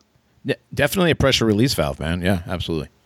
He talked about HARP. He talked about Program to Kill. Mm-hmm. He talked about the Denver airport. I remember I remember finding out about the Denver airport on there, and I was like, "What? Yeah, what is going on with that horse?" Right. Well, I had already been down the rabbit hole in a lot of these, and then I discovered Jesse Ventura was like, "Oh, cool wrestler guy that talks about this stuff too. Awesome." Yeah. So. Yeah, the guy with the coolest gun on Predator. Yeah. Painless. Oh man, It was Painless. Was the name of that gun? That's what it's called? Painless, yeah. I'm gonna have me some fun. He's running. The black dude's running through the woods with the fucking gun. After Jesse Ventura gets cut in half or something. Yeah. Yeah, he got it good. Yeah. But like when they were leveling the forest with their just blowing through all that ammo for no reason. Yep. Thousands of dollars worth of. Right now it'd be like $1 million shot. Last summer maybe, not now. Ammo prices have dropped a little bit. Not that I have any guns to buy ammunition for. I think guns, only the military. Not even. I think most military disputes can be settled by a pretty solid game of Pictionary. I don't know. I thought you meant $1 million shot by how many carbon credits the production company would have to pay for the loss of trees. Well, there's that too. It's all included. To assuage their climate guilt. To assuage the climate guilt and the anger of the little man boy, Greta Thunberg. Her face does look like a thumb. That poor dude. Yeah, I don't know. Do you feel bad for it? Honestly. I don't know. Is it even human? I don't think about that stuff much. I don't either. I don't either. They don't think about us, so I don't think about them. So Elberton sits on top of a large bed of granite. Yes, and very large. It's been known for its numerous granite companies and skilled stoneworkers. Mm-hmm. And many people say that's why Mr. Christian chose the town for that spot for his monument. Right, because of the large amount of granite deposits in the area. Yeah. So there's a guy named Christopher Kubas. He's the vice president of the Elberton Granite Association. Oh. And they have an association. There's so much granite there, they have an association. Right. Wow. And he was quoted as saying, "I really hate that this happened. I do think it's an attack on free speech. And I hate that we've gotten to this point in our country where nothing can be out there for people to read without somebody trying to destroy it." I wonder how Christopher Kubas felt during the Summer of Hate of 2020 or the pre-Summer of Hate in 2013 when every statue of a competent white man showing confidence was being torn down. Right. Yeah, I remember that. I mean, the Elberton mayor Daniel Graves said the attack feels like a strike at the city's history. Well, considering that literally that's the only reason anybody would ever go to Elberton. Yeah. Well, what about all their fine graniting? I'm pretty sure the Granite Museum does draw in, the people. I mean, the occasional people in the industry, maybe. I don't know. Like it'd be like the Hank Hill of granite. Come to visit. I mean, short of the positioning of the stones for noon and the hole and the Polaris and the Polaris stuff, like short of that, like there's nothing really like artistically badass about the Guidestones before they were torn down. No, there's nothing at all. They're literally, was it 1, 2, 3, 4 stones and a cap and a little capstone? Yeah. Yep. Yeah, and some inscriptions on them. Yeah, just the same thing. All 10, whatever they are, commandments or whatever, inscribed in a bunch of different languages, including Swahili. A very interesting choice. Right. Right. A lot of people thought that it was very significant that German happened to be one of the languages left out. Yeah, well, interestingly enough, yeah, you're right. Yeah. Georgia Guidestones.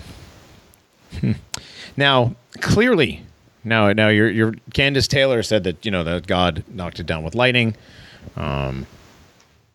However, the news saying clearly, in fact, despite all evidence that the monument was in fact bombed. Where's all this evidence? What evidence are they talking about?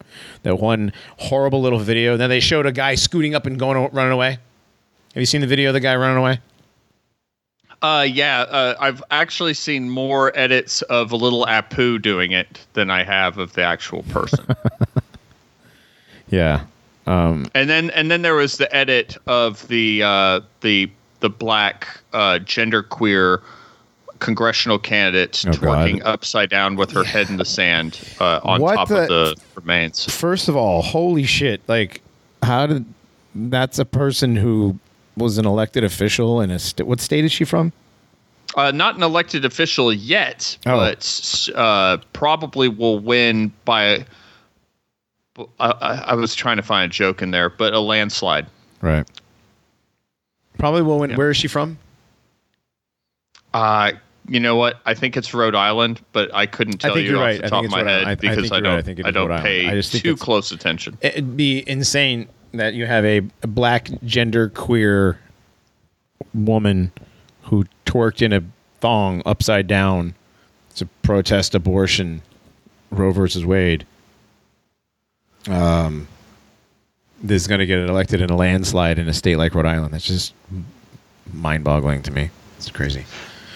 So I will never forget the TripAdvisor review of the Georgia Guidestones. Was it TripAdvisor or was this somebody's Airbnb thing, or was it TripAdvisor? It was TripAdvisor. I think it was TripAdvisor. Okay. Yeah, read that. That's pretty funny. Guidestones to the New World Order. Favorite thing is that these Guidestones are spelling out what this coronavirus and vaccine are taking us if people just open their eyes. There are about 8 billion people in the world, and the Stones want to maintain humanity under 500 million and guide reproduction wisely. The government wants to allow abortion up to the due date. To guide reproduction, these stones call for mass genocide, which is quite possible through a vaccine. The elite and 1% want a slave class that is manageable, and 8 billion is not manageable. The first to get vaccines are the homeless, the elderly, and hospital and first responders. The elite view the elderly and homeless as leeches. And if the hospital system collapsed due to the workers dying from a vaccine, then guess what would happen? Only the fittest will survive. Interesting about the vaccine, it's an mRNA vaccine. RNA has uracil in it instead of thymine, which is DNA, which is in DNA. Uracil is a known carcinogen and is known to create birth defects. So the government will have impunity because they will claim it's ultimately voluntary, even though they are going to make it impossible to work or buy or sell without it. Make no mistake, this is the mark of the beast spoken of in Revelations 13. Now, this guy wrote this in January 2020. Right. He did. So somebody went to the Guidestones and then on TripAdvisor wrote a review. 5 stars. In January 2020, before we got hit with all the lockdowns and everything else. January 2020. Yeah, actually, yeah, you're right. Yeah. Well, it talks about the uracil in the vaccine. That was something.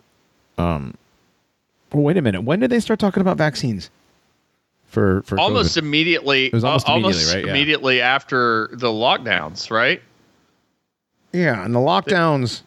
They were going to fast track it. It's Operation Warp Speed. Operation Warp Speed was When was all that? So this doesn't sound like. I mean, this guy didn't predict anything. This is just. No, but except for the mark of the beast, as spoke of in Revelation 13, I don't see how much of this stuff is very far off. No, it's not. I mean, he's not far off. I again am one of the people who were like, well, the vaccine is definitely going to be causing a lot of problems. You got the myocarditis, pericarditis. You've got people worrying if they're going to die when they work out. You have people worrying. Kids dying of strokes and stuff. They had that article last week about don't garden too hard. Yeah, don't garden too hard because the dirt will kill you.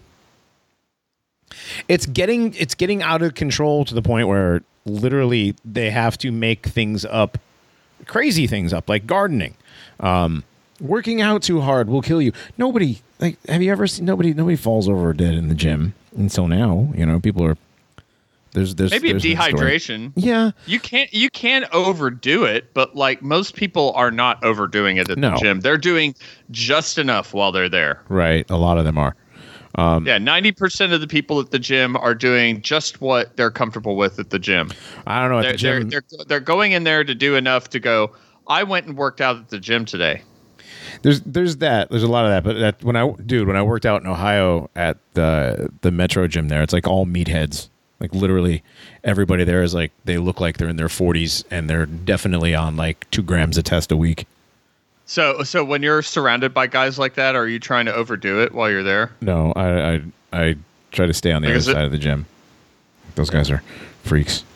But those guys don't like do like heavy weights. So they do like, 10 sets of 10 with light weights just to bloat their muscles out. It's a big difference between lifting when you're on steroids and lifting when you're natural. The couple guys like that at my gym, they do like specific strenuous things and then a lot of light weights. Like this one guy, he will take 245 plates and he will do the thing where he's sitting against the wall with his knees bent, and he holds himself in place there as long as he can until he's like grunting and screaming, and then even then his meathead friend's like longer. Yeah. Well, yeah. There's that. Yeah, there's those guys. That was like I said in Ohio. The gym I work out at now, it's like all fairly normal people. Those are the ones that are just there's a lot of just getting by. The gym where I go to back home is there's a lot of old. It's a Y. We have a really nice YMCA there. So there's a lot of older people who are there doing the silver sneakers thing. So you're oftentimes having to wait for an old person to get off like, the cable crossover machine. Before we cut out of the Guidestones thing, I do like the Candace Taylor tweet. God is God all by himself. He can do anything he wants to do. That includes striking down satanic Guidestones. Yeah. I don't disagree. I don't disagree. You get like when I went, and I know I talked about this earlier. It was a really weird vibe. Like something felt really like empty and weird whenever I was there.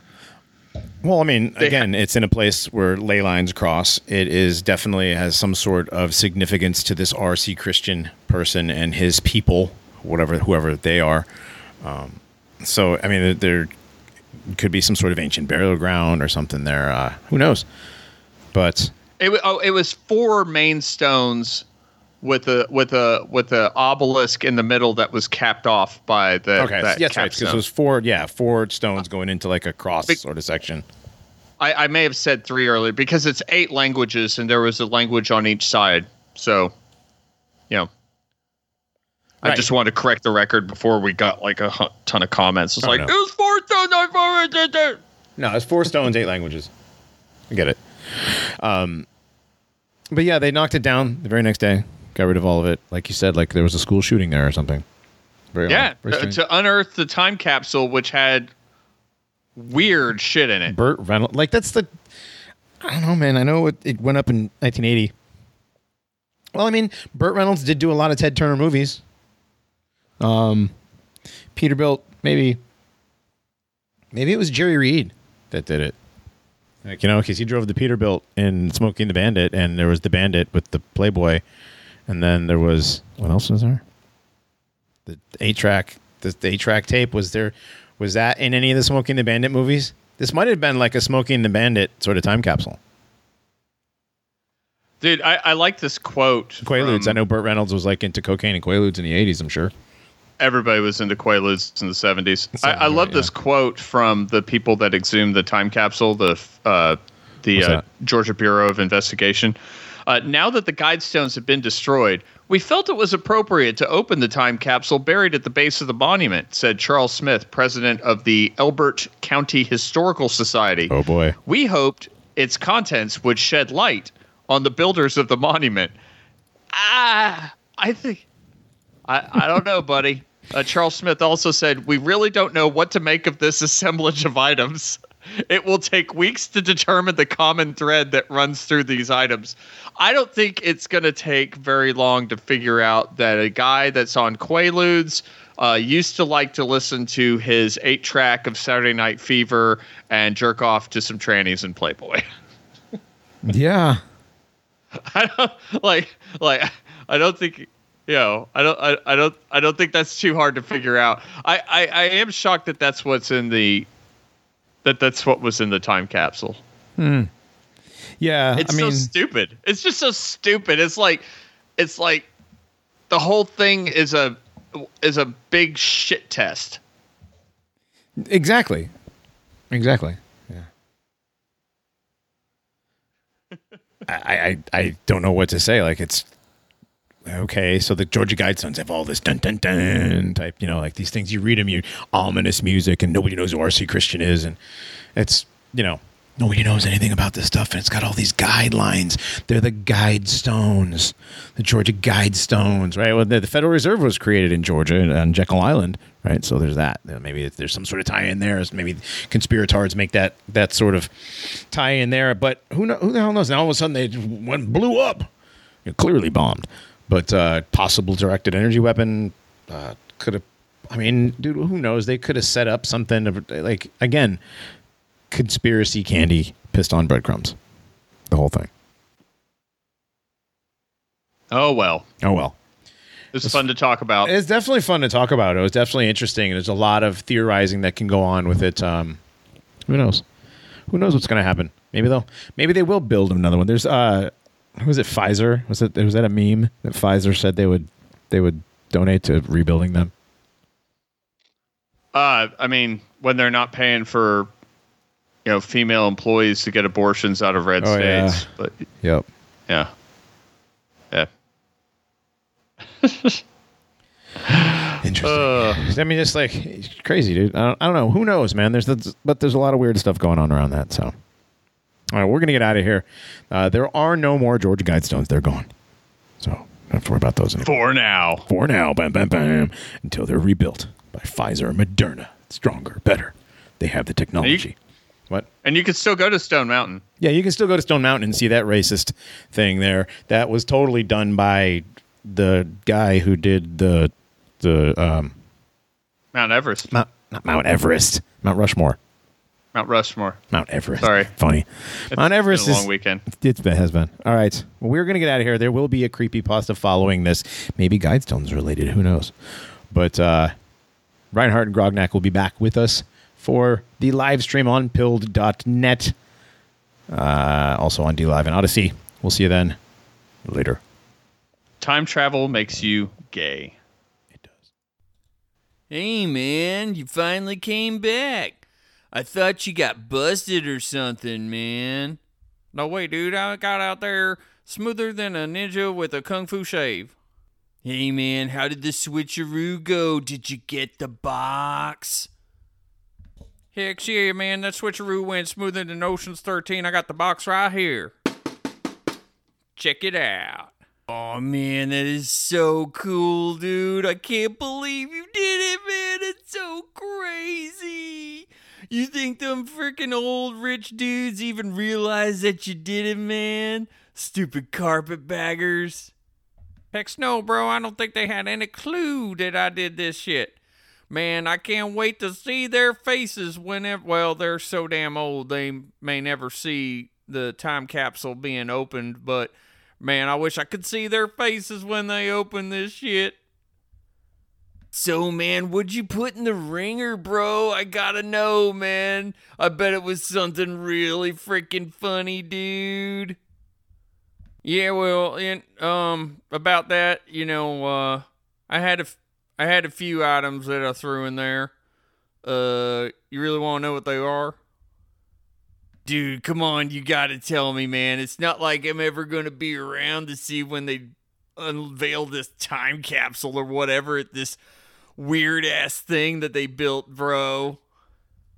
All right, so first of all, you know your Uncle Ted?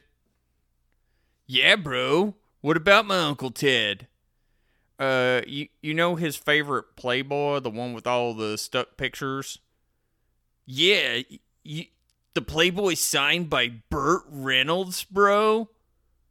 Yeah, I stole it, and I put it in the box.